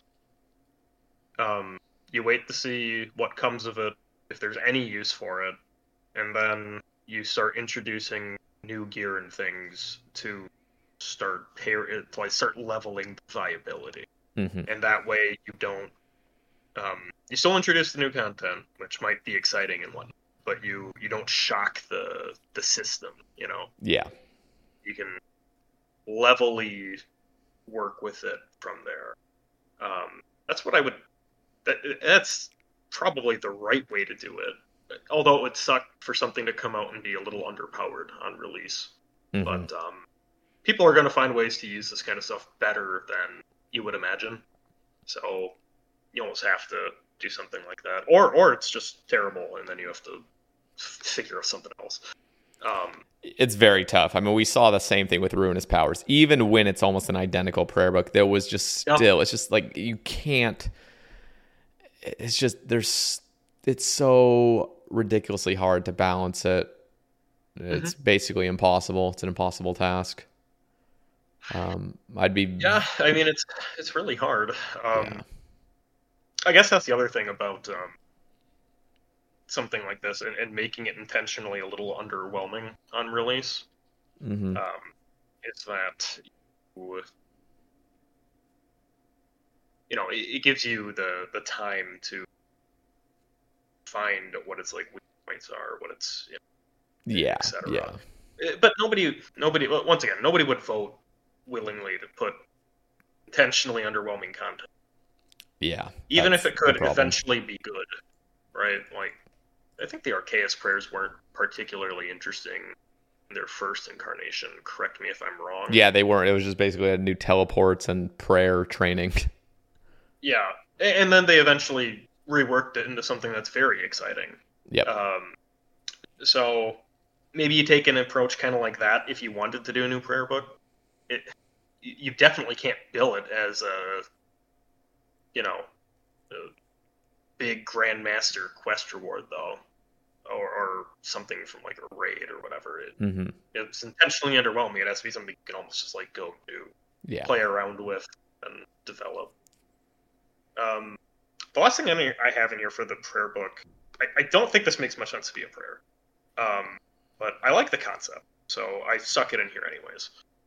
I guess it's similar to the critical strike idea. So this would be to put more value on actually casting spells instead of powered staves. Okay. And this would be and also make it so that you're using more spells than just fire. Because there's no point to ever use a fire, like anything other than a fire spell, if you can. Because they're just strictly better. But, there are elements, they do, at least sometimes in quests, thematically do things. So the idea here would be you cast spells, and then as you're casting spells, you essentially get like an inspiration, or you imbue the opponent with an element. So then, what you would do then is to swap what spell you're using to a different spell. So like, let's say you've imbued them with earth or whatever. You get inspiration of like mud or something. So then you would swap to water surge instead, and it would become mud surge. So then you would do this one mud surge attack for this one tick, and then you would repeat the process, and you'd bounce between different spells of your tier. And then you do this in a way such that it should at least equal, damage outputs from monsters with thralls, or you can like consider like boosts in this kind of thing, and you can kind of rebalance through this kind of method of swapping your prayers into a way where it's competitive with other, powered staves, thralls, etc. Yeah. We are at a stage where, powered staves just absolutely outclass traditional standard prayer book or standard spell book spells. Yeah. I mean, and you're totally right. The fact that fire spells are just always better, and there's no weaknesses in monsters, just fundamentally, if we were to go in, this would just take so much work, and it would be too much, I think, to go through and give elemental weaknesses or strengths to monsters. and like if we were to restart at the start of old school, we could have done something where powered staves are never even a thing. You just have a staff that's like kind of like an air staff, and then make it so all strike spells deal a base of 8. So air strike and fire strike all deal 8s, and then whatever, and it goes up so that they all have the equal damage per tier. But then you have those weaknesses, and then instead of ever introducing a trident, you would have like the new water trident, which only really Sure. focuses on water spells that are really good, and then you'd have some other But the problem is we've just gone to the point where just magic is magic, and there's no such thing as weaknesses. Mm-hmm. So it's just so tough at this point. This wouldn't be adding like weaknesses in though. This would essentially be around using those concepts for combo runes, right? And then just finding ways to like turn those into stronger spells that you can only occasionally use or use every once in a while, and put value into the other spells. It definitely makes sense, but it's one of those things where let's just imagine you're tridenting something. At that point, do you just go into your spell book and use the spell occasionally? Like, how would that work? Or are you assuming that people are using non-powered staves? And I think you'd have to use. You would design it so that you wouldn't be using a non-powered stave. I think. Okay. You can even make it a requirement that you have to be auto-casting, or like have to be able to auto-cast for something like this to work. And then you just run into the problem of almost every weapon where you're just auto-casting standard spells is ridiculously worse than their counterparts, which are the powered weapons. Mm-hmm. So then it's like, why even do this? For the combos. Yeah, but then it's like, what you would either have to make the combo so good to where it actually balances out, or it's just dead content. Purpose. I think that would have to be the purpose. You balance you make the combo spells so that they do significantly increase damage, and then you make it so that it balances out not only with powered staves but with powered staves and thralls.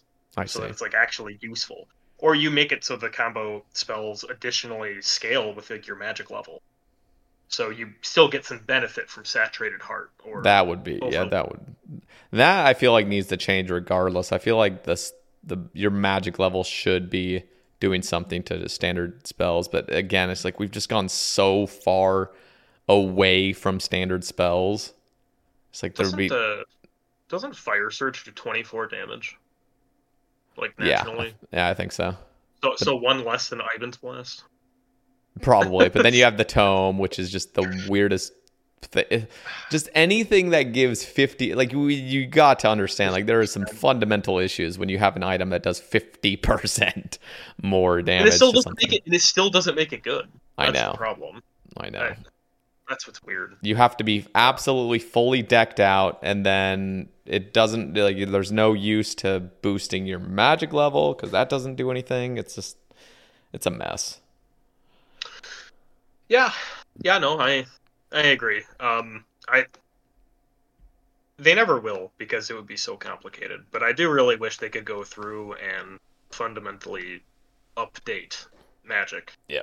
I mean, I always love the conversations because like I talk about this with a bunch of guests as well. Like what, theoretically would be really cool. I know like those early casts with BC Guppy especially, where we're just theory crafting numbers of how to rebalance everything. It's like, it's really fun to talk about because there could be some really good positives, but it's so complicated and people just, they just want weapon to go burr at this point.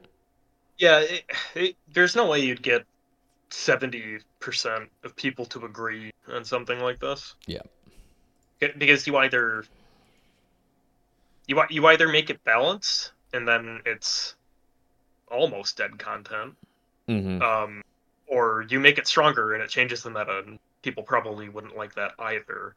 Yeah, no drop or anything. You're just introducing more DPS. Exactly.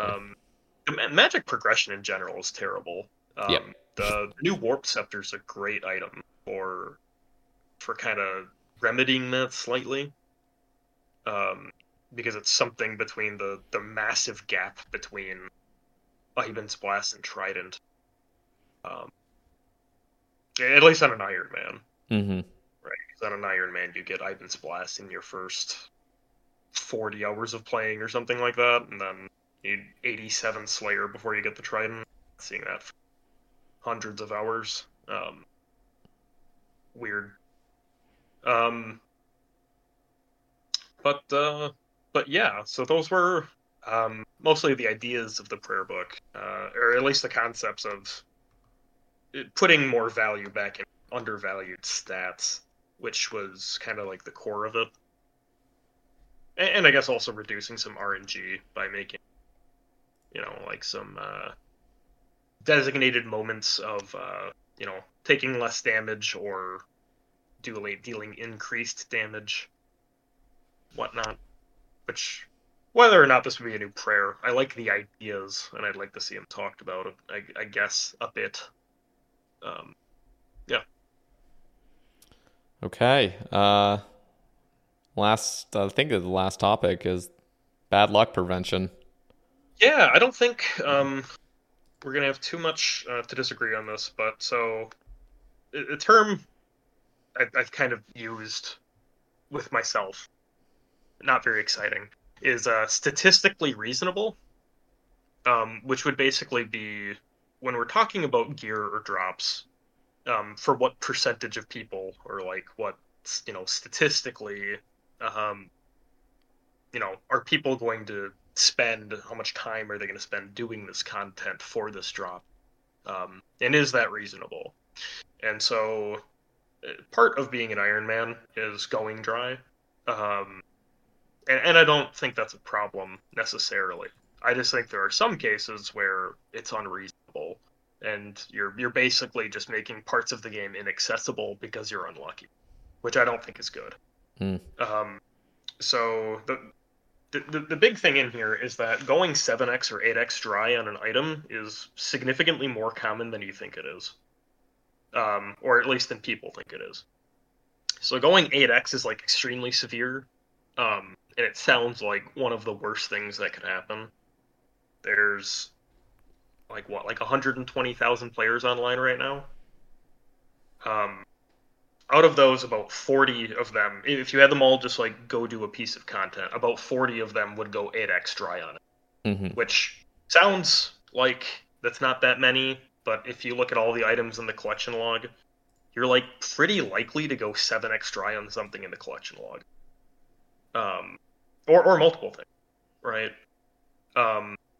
And so you just need to pray to God that what you're gonna go 7x on, or 8x, or whatever, is not terrible. Hopefully you don't go 8x on your enhanced weapon seed. Or Ellie. If you go, oh my god, if you go 8x on Ellie, hope to God you don't go 8x on the Nightmare, or on like an orb from Nightmare. Yep. Or even worse, the Nightmare Jar. Can you imagine going 32,000 Fasani's Nightmare? It's unbelievable. So Fasani's Nightmare, correct me if I'm wrong here, if you get 6 kills an hour, that's pretty good, right? Yeah. So 6 kills an hour, 1 in 3,000 drop of Fasani's, which is the fastest way to do it. You go 8x, which people will online right now. That's a 4,000 hour grind. And just to contextualize what 4,000 hours actually means, or what that looks like, if you take somebody who plays and they do 2 hours of Fasani's Nightmare every day religiously, that's not including prep or gear, or like prepping, getting resources, supplies, whatever. It's just you're doing 2 dedicated hours of Fasani's Nightmare every single day. It would take you like 6.5 years to get that drop.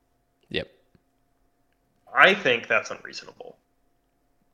And it statistically will happen, right? Like, this isn't like a fairy tale. Like, this will happen, pray to God it's not you,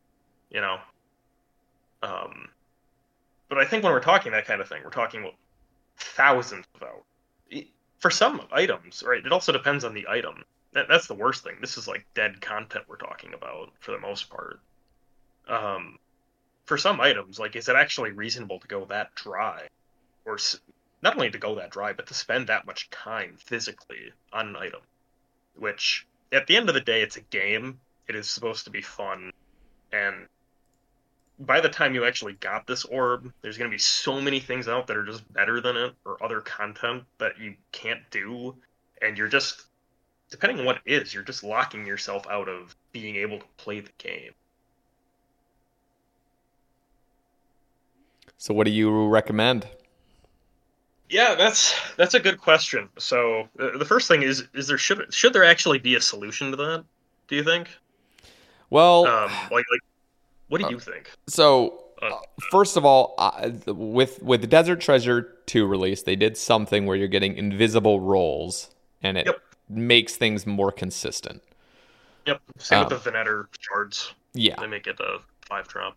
Exactly. So you're getting things very consistently, but you're ruining that feeling of I could get this 1 KC or I could get a back-to-back of that particular item. Like you're kind of removing that. It's way less likely to, just spoon uncontrollably, which people do like. I mean, people like to get lucky and they like to flex it. They like to get the 1 KC item. They like to get people even enjoy being able to flex their dryness. Definitely. I just went I sent you my collection log on it. I went 2063 demonic gorillas for my first Zenite. Jesus Christ. Yep. Yeah, no, I nearly said that. I had the worst rate-wise I've gone on something significant was in between one unsired and the next. I went 874. Oh my god, that's terrible. That was the most ridiculous. Right? Yep, 1 in 100. That was the most ridiculous. I've got somebody in my clan who went for like 1060 KC for their first Zami spear. Yeah, Jesus. It sucks because you need 2. I need 4 Zenites. I still don't have any more. So I think the main problem is coming out with content like Nightmare Orbs, where it's like, what the fuck is this drop rate? Like, what is going on? Like, just at this point, you got to make things reasonable. I think they did a really good job with TOA, making things not super daunting. Like, I think Chambers, I think it's like 500 hours or something for a Tebow. Maybe it's a little bit less if you're efficient, but I mean, it's something where, like, dude, if you go dry on this, you are going to be hating your life. Oh, yeah. I mean, especially if you go not only just dry, like 2x sucks. Yeah. 8x is, you can't get it. Yeah, so I think fundamentally, just making things less. I had stated this a while ago. Like, I don't think any item in the entire game besides. So I mean like PVM upgrades. I mean like things that you can. I'm not saying third age. I'm not saying something pets. that lacks content. Yeah, but cosmetics. I think cosmetics, pets. Feel free to leave them as rare as you want. I guess because they don't technically do anything for you. Yeah. And there still is something to be reasoned there as well, but there are things that fundamentally are supposed to be rare, which is like third age. Like that we've all agreed, like those should remain big ticket items. But really when it comes to gear progression, I don't think anything should surpass 200 hours base rate efficient. Like no item, regardless, like a scythe, Tebow, like if we have a Raids 4 come out, nothing really should be more rare items-wise than 200 hours. Then you can have the flex stuff where it comes to like getting capes and stuff. Like that's cool to attach more hours to. But yeah, I think 200 is like really that limit for me personally. I think that's fair. That's something where, we go back to that same example. You're dedicated. You play 2 hours every day, and then so it would take you a few months to get it then. But I think that's reasonable. Yeah. The problem is then, so like we say, like, well, this should be like 200 hours. So like people go 5-6x dry, right? Mm-hmm. So then, for no fault of their own, they're going to take 1,200 hours. Yeah. And so there's a few things I thought of for this. Okay. The first one is, as content gets older and it becomes less valuable, less desirable to do you go back and you update some of the stuff? Like, if somebody just went to Nightmare and you just started slashing all of the drop rates, would that actually be a problem? Would that Like, if Nightmare actually had reasonable drops where like you could go there and reasonably get what you wanted in a couple hundred hours. Yeah, no, that should Does be that the kill anybody? that should literally be the I am the one person. There's a few people, but I am one of those people that would be the one guy that would be like, no, don't touch it because I had to do the worst grind. I am literally advocating, like, bruh, there should be no reason why getting one drop there is a 1 in 160. That is unbelievably cringe. And I was doing it when it was even worse. Like, I was doing normal solos that take 20 minutes and the drop is 1 in 100. Like, fucking 20, like, you'd get an item every 35 hours. It's just ridiculous. So, and it would be a Nightmare staff, your 10th one that I would get. And I'm just like, oh my God. So if they could seriously drop down the rates, I'm not even kidding, to 1 in 50 to get an item, like literally 3x just the rarity, like just make it 3 times more common. Just go in there and look at the orbs. Like, those are ridiculous. They shouldn't even be 1 in 1,000 for an orb. Like, they should be like 1 in, 750 or 500. Whatever. Yeah, 500 even. Like, just something that's very reasonable. I mean, the stuff isn't even good anymore. It's like, it would be one thing to make it the best stuff you could get in the game. That would be somewhat more reasonable, but it's just garbage. The jar is 1 in 4,000, which is just out of control stupid. That is dumb. It's really dumb. Now, to be fair, the jar is not essential by any means. It could be one of those items that's like a third age, but you should add a diary task to put one in your house. Yeah, holy shit. But yeah, no, I'm especially just specifically Nightmare. Yes, they could go in there and address it, and the place would become so much more fun too. Like, you'd actually be getting drops left and right. It'd be fun. Same with Corp, right? Like, are those items so broken that we need like a 1 in 4,000 Ellie or whatever? Like, is that? Yeah. So this is a really touchy. Reasonable. It's touchy because really those shields don't have much use. It's really about the flex at this point. But personally, I would not be against them going in and completely changing those rates. But I know a lot of people would have a problem, and people would be saying, you're catering to irons, and I don't even think it would be necessarily catering to irons. I think it would benefit everyone to just be able to get something that's not just stupid ridiculous. But who knows? And maybe so there's actually something else in here too. Go. A lot of this content, you see it with Nex and Nightmare and Corp as well. These are all things that are originally designed to be mass content, right? Or at least like groups. Yeah. And then they make solo content where it's more efficient, or it's more efficient for you to solo it. Mm-hmm. Right. Like Corp specifically, right? I mean, like, well, let's just ignore the fact of being an iron. You can't do it in a group. Let's just like throw that out the window completely. Mm-hmm.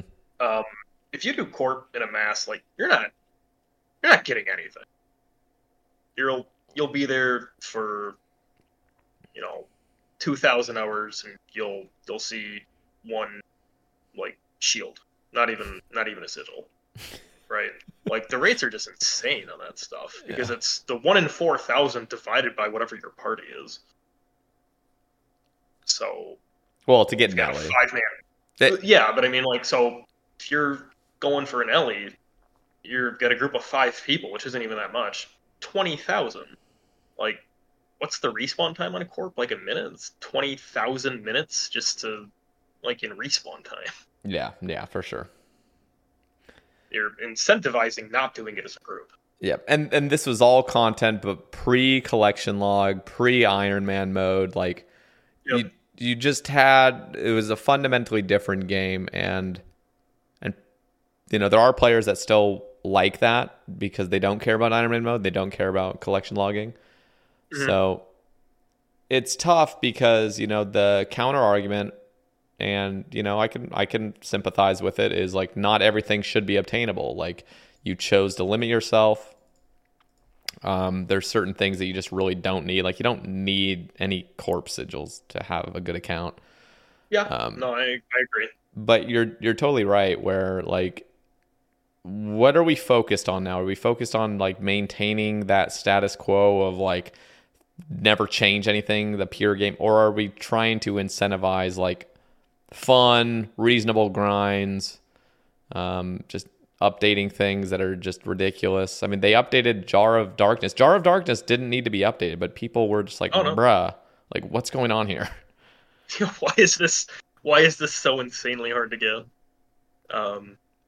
Yeah, no, I agree. I think my thoughts on it would be you just go back, and as old content starts to die or get outdated, you go back and you make it at least somewhat worth your time. It's probably how I would think of it. Yeah. Like if Fang just like makes rapier like literally just like pointless, at least make the rapier, a little easier to obtain or something. I don't think people would like that specifically, but it applies. Yeah, but it makes sense. Other content. Yeah, because you are saying like what you said earlier is like, what about Raids 5, Raid 6 that comes out? It's like, do you have to just raise the amount of hours to get these items, or are you just going to go back and relook it? Yeah. Yeah, and I think the worst thing you could do is like twisted bow attachment or something, where it's like now you have to go grind out a twisted bow. Good luck on like actually getting it reasonably, or you have to buy one, which is 1.2 bill. Like that's not exactly whatever. And then on top of that, you have to get this other drop or buy this other drop. You're spending. If you're a main, you're gonna end up spending like significantly more than max cash or something. Yep. Like stuff like that where it's. Yeah, there's a lot of stuff that's gonna get pretty crazy in the next several years of this game. Like especially when it comes to PvP items. Like what are we doing with the 99 HP cap? Like. There's literally items that can KO you. Like, so I thought about that actually. When I was thinking about this prayer book specifically, I was like, well, is this like, do you just have to ban this from PvP, or are people just gonna like one shot crit people with an Elder Maul? Yeah. Because of course they would. I'm not like, I've done like some PvP, right? Like I've done LMS, I've done a decent amount of wilderness content, I think. So, it's like whatever, but I feel like what you would want to do is, because from what I'm understand about PvP, a lot of it's just like RNG dice rolling. Who's lucky and hits a 40 on their Dragon Dagger, or smacks a 70 with their Void Waker, right? Mm-hmm. You just like clamp the numbers, make it so you don't hit zeros. You're like guaranteed to do like between like 20% and 80% of the damage or something.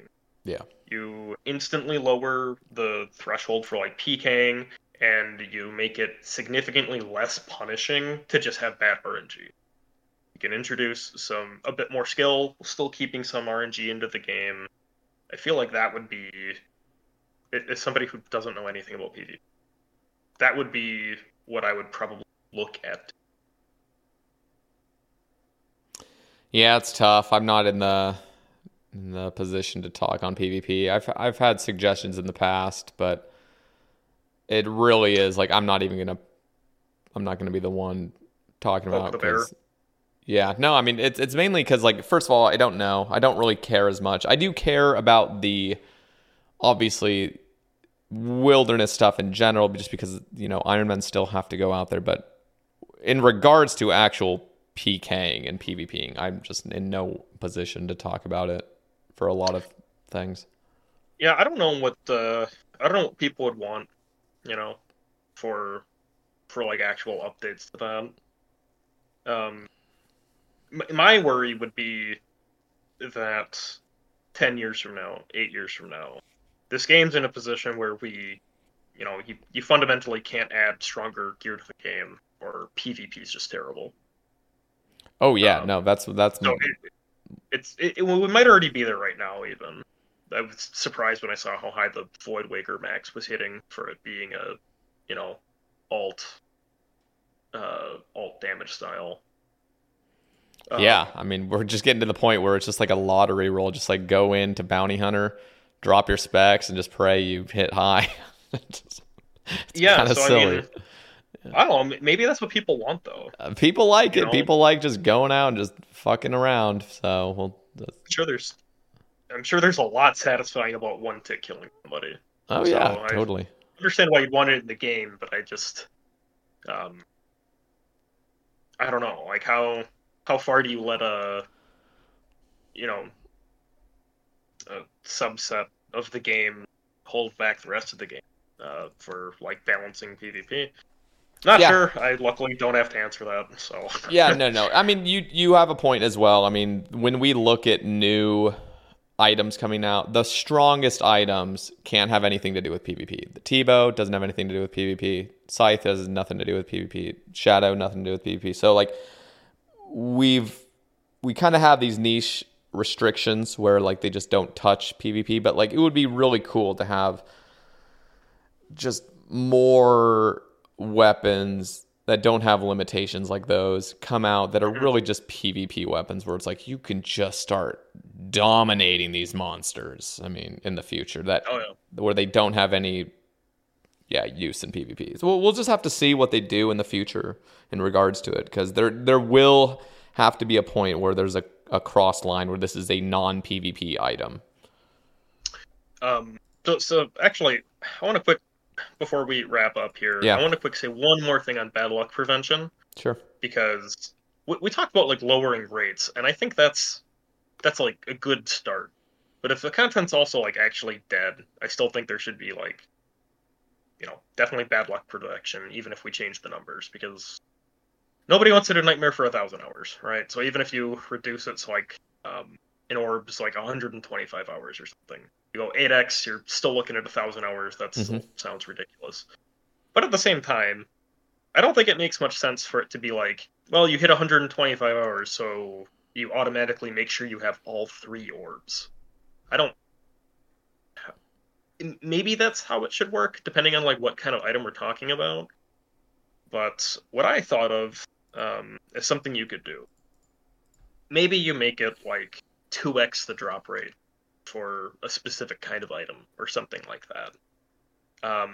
You have a guaranteed like lottery ticket drop or something whatever, and then you can exchange that for one item of like the set. So like you hit the limit for like your your orbs for Nightmare at like whatever rate, and then you can choose what orb you get. So it's not like you're just guaranteed to get everything at that point, but you can limit it a bit while still making it like a fruitful grind, right? Yeah, I mean, like in regards to specifically Nightmare, I mean, just one way to statistically make it a lot more feasible to not go incredibly dry is just make it so you get an orb and you get to, choose what orb it is in a sense. Like you get to go power charge it. The problem is like, it's not even that big of a problem. It would just be a change where like, okay, now all orbs are the same price. It is just one drop and now you get to choose. Or maybe it's just like, I mean, I personally don't have that big of a care with it. But I think generally speaking, without touching, because some people don't want drop rate protection. I don't have too strong of feelings, mainly because I've never gone like it just absolutely extraordinarily dry on something. Like I went almost 3x the rate on Mace, which sucked. I spent over like 1,100 hours at Nightmare, so that was absolutely miserable. But it's just tough. I think just fundamentally things should not be that incredibly dry, and I think it's not the end of the world to that rare or that dry, or both. I don't know. It's tough because there's controversy around this issue. But like, imagine you went as soon as you go 1 times the rate. Imagine there was something where it's like, okay, now the drop rate invisible to you is about 10% higher, and then at 2 times the rate, maybe it's like 20% higher. I think RS3 is something similar to that, right? Where I think it's specifically for pets. Maybe I'm wrong, but it's like every time you hit drop rate, your chances double. So, yeah, it's just tough because it's fundamentally against what old school is right now. So I'm not really going to take a position, but I do fully understand and concede the point that going incredibly dry is a problem, and we could have a discussion with the wider community about those kind of things. Yeah, I mean, I feel like it's something worth bringing up, hence why I decided to bring it up. Yeah, no, I think it's something that isn't often brought up, but it is something that, especially for Ironmen, specifically for the outer ends of it too are really nasty. Mm-hmm. The massive range take you, because you can go infinitely dry on something technically. Yeah, that's not reasonable though. But I think that's more or less everything I wanted to talk about. Thanks for having me on. Cool. Yeah, no, this was really fun. I enjoyed getting to hear your take. This is something I don't get to do often, is just hear like the average players just experience and what they would like to see in the game. So this has been very helpful and very fruitful conversation for me. So I appreciate your time tonight talking. Yeah, of course. I'll have. Is there any socials you'd want linked in the description? Any way for people to reach out, or what do you think? Not big on socials. Okay. I guess you can always message me in game if you want. Perfect. DrTorag. If anybody is interested in an Iron Man clan, I'll go ahead and plug that here at the end, just in case you made it actually all the way through. The clan is Unlucky Irons. It is a Iron Man only clan. So Iron Man, Ultimate Iron Man, Hardcore Group Iron Man, pretty much anything. You got people from all skill levels, from people working on barrows gloves to people running challenge modes and tobs. So if you're interested in learning any content or just hanging out with some people, feel free to send me an invite or send me a message, or just look to apply. Awesome. Thank you so much, man. This was a pleasure. Yeah, sure thing. Thank you. Yep. All right, guys. Next week, we are going to be having Puggin and Lake on the cast at the same time, which should be a blast. If you guys want to support the podcast as well, there's a Patreon link down in the description, and we will catch you guys in the next one. Take it easy. Mom deserves the best, and there's no better place to shop for Mother's Day than Whole Foods Market. They're your destination for unbeatable savings, from premium gifts to show-stopping flowers and irresistible desserts. Start by saving 33% with Prime on all body care and candles. Then get a 15-stem bunch of tulips for just $9.99 each with Prime. Round out Mom's menu with festive rosé, irresistible berry chantilly cake, and more special treats. Come celebrate Mother's Day at Whole Foods Market. Hi, I'm Daniel, founder of Pretty Litter. Did you know cats tend to hide symptoms of sickness and pain? I learned this the hard way after losing my cat, Gingy. So I created Pretty Litter, a health monitoring litter that helps detect early signs of illness by changing colors, saving you money and potentially your cat's life. Pretty Litter is veterinarian developed, and it's the easiest way to keep tabs on your fur baby's health right at home. Go to prettylitter.com and use code ACAST for 20% off your first order and a free cat toy. Terms and conditions apply. See site for details. Imagine the softest sheets you've ever felt. Now imagine them getting even softer over time. That's what you'll feel with Boll & Branch's organic cotton sheets. In a recent customer survey, 96% replied that Boll & Branch sheets get softer with every wash. Start getting your best night's sleep in these sheets that get softer and softer for years to come. Try their sheets with a 30-night guarantee. Plus, get 15% off your first order at bollandbranch.com. Code BUTTERY. Exclusions apply. See site for details.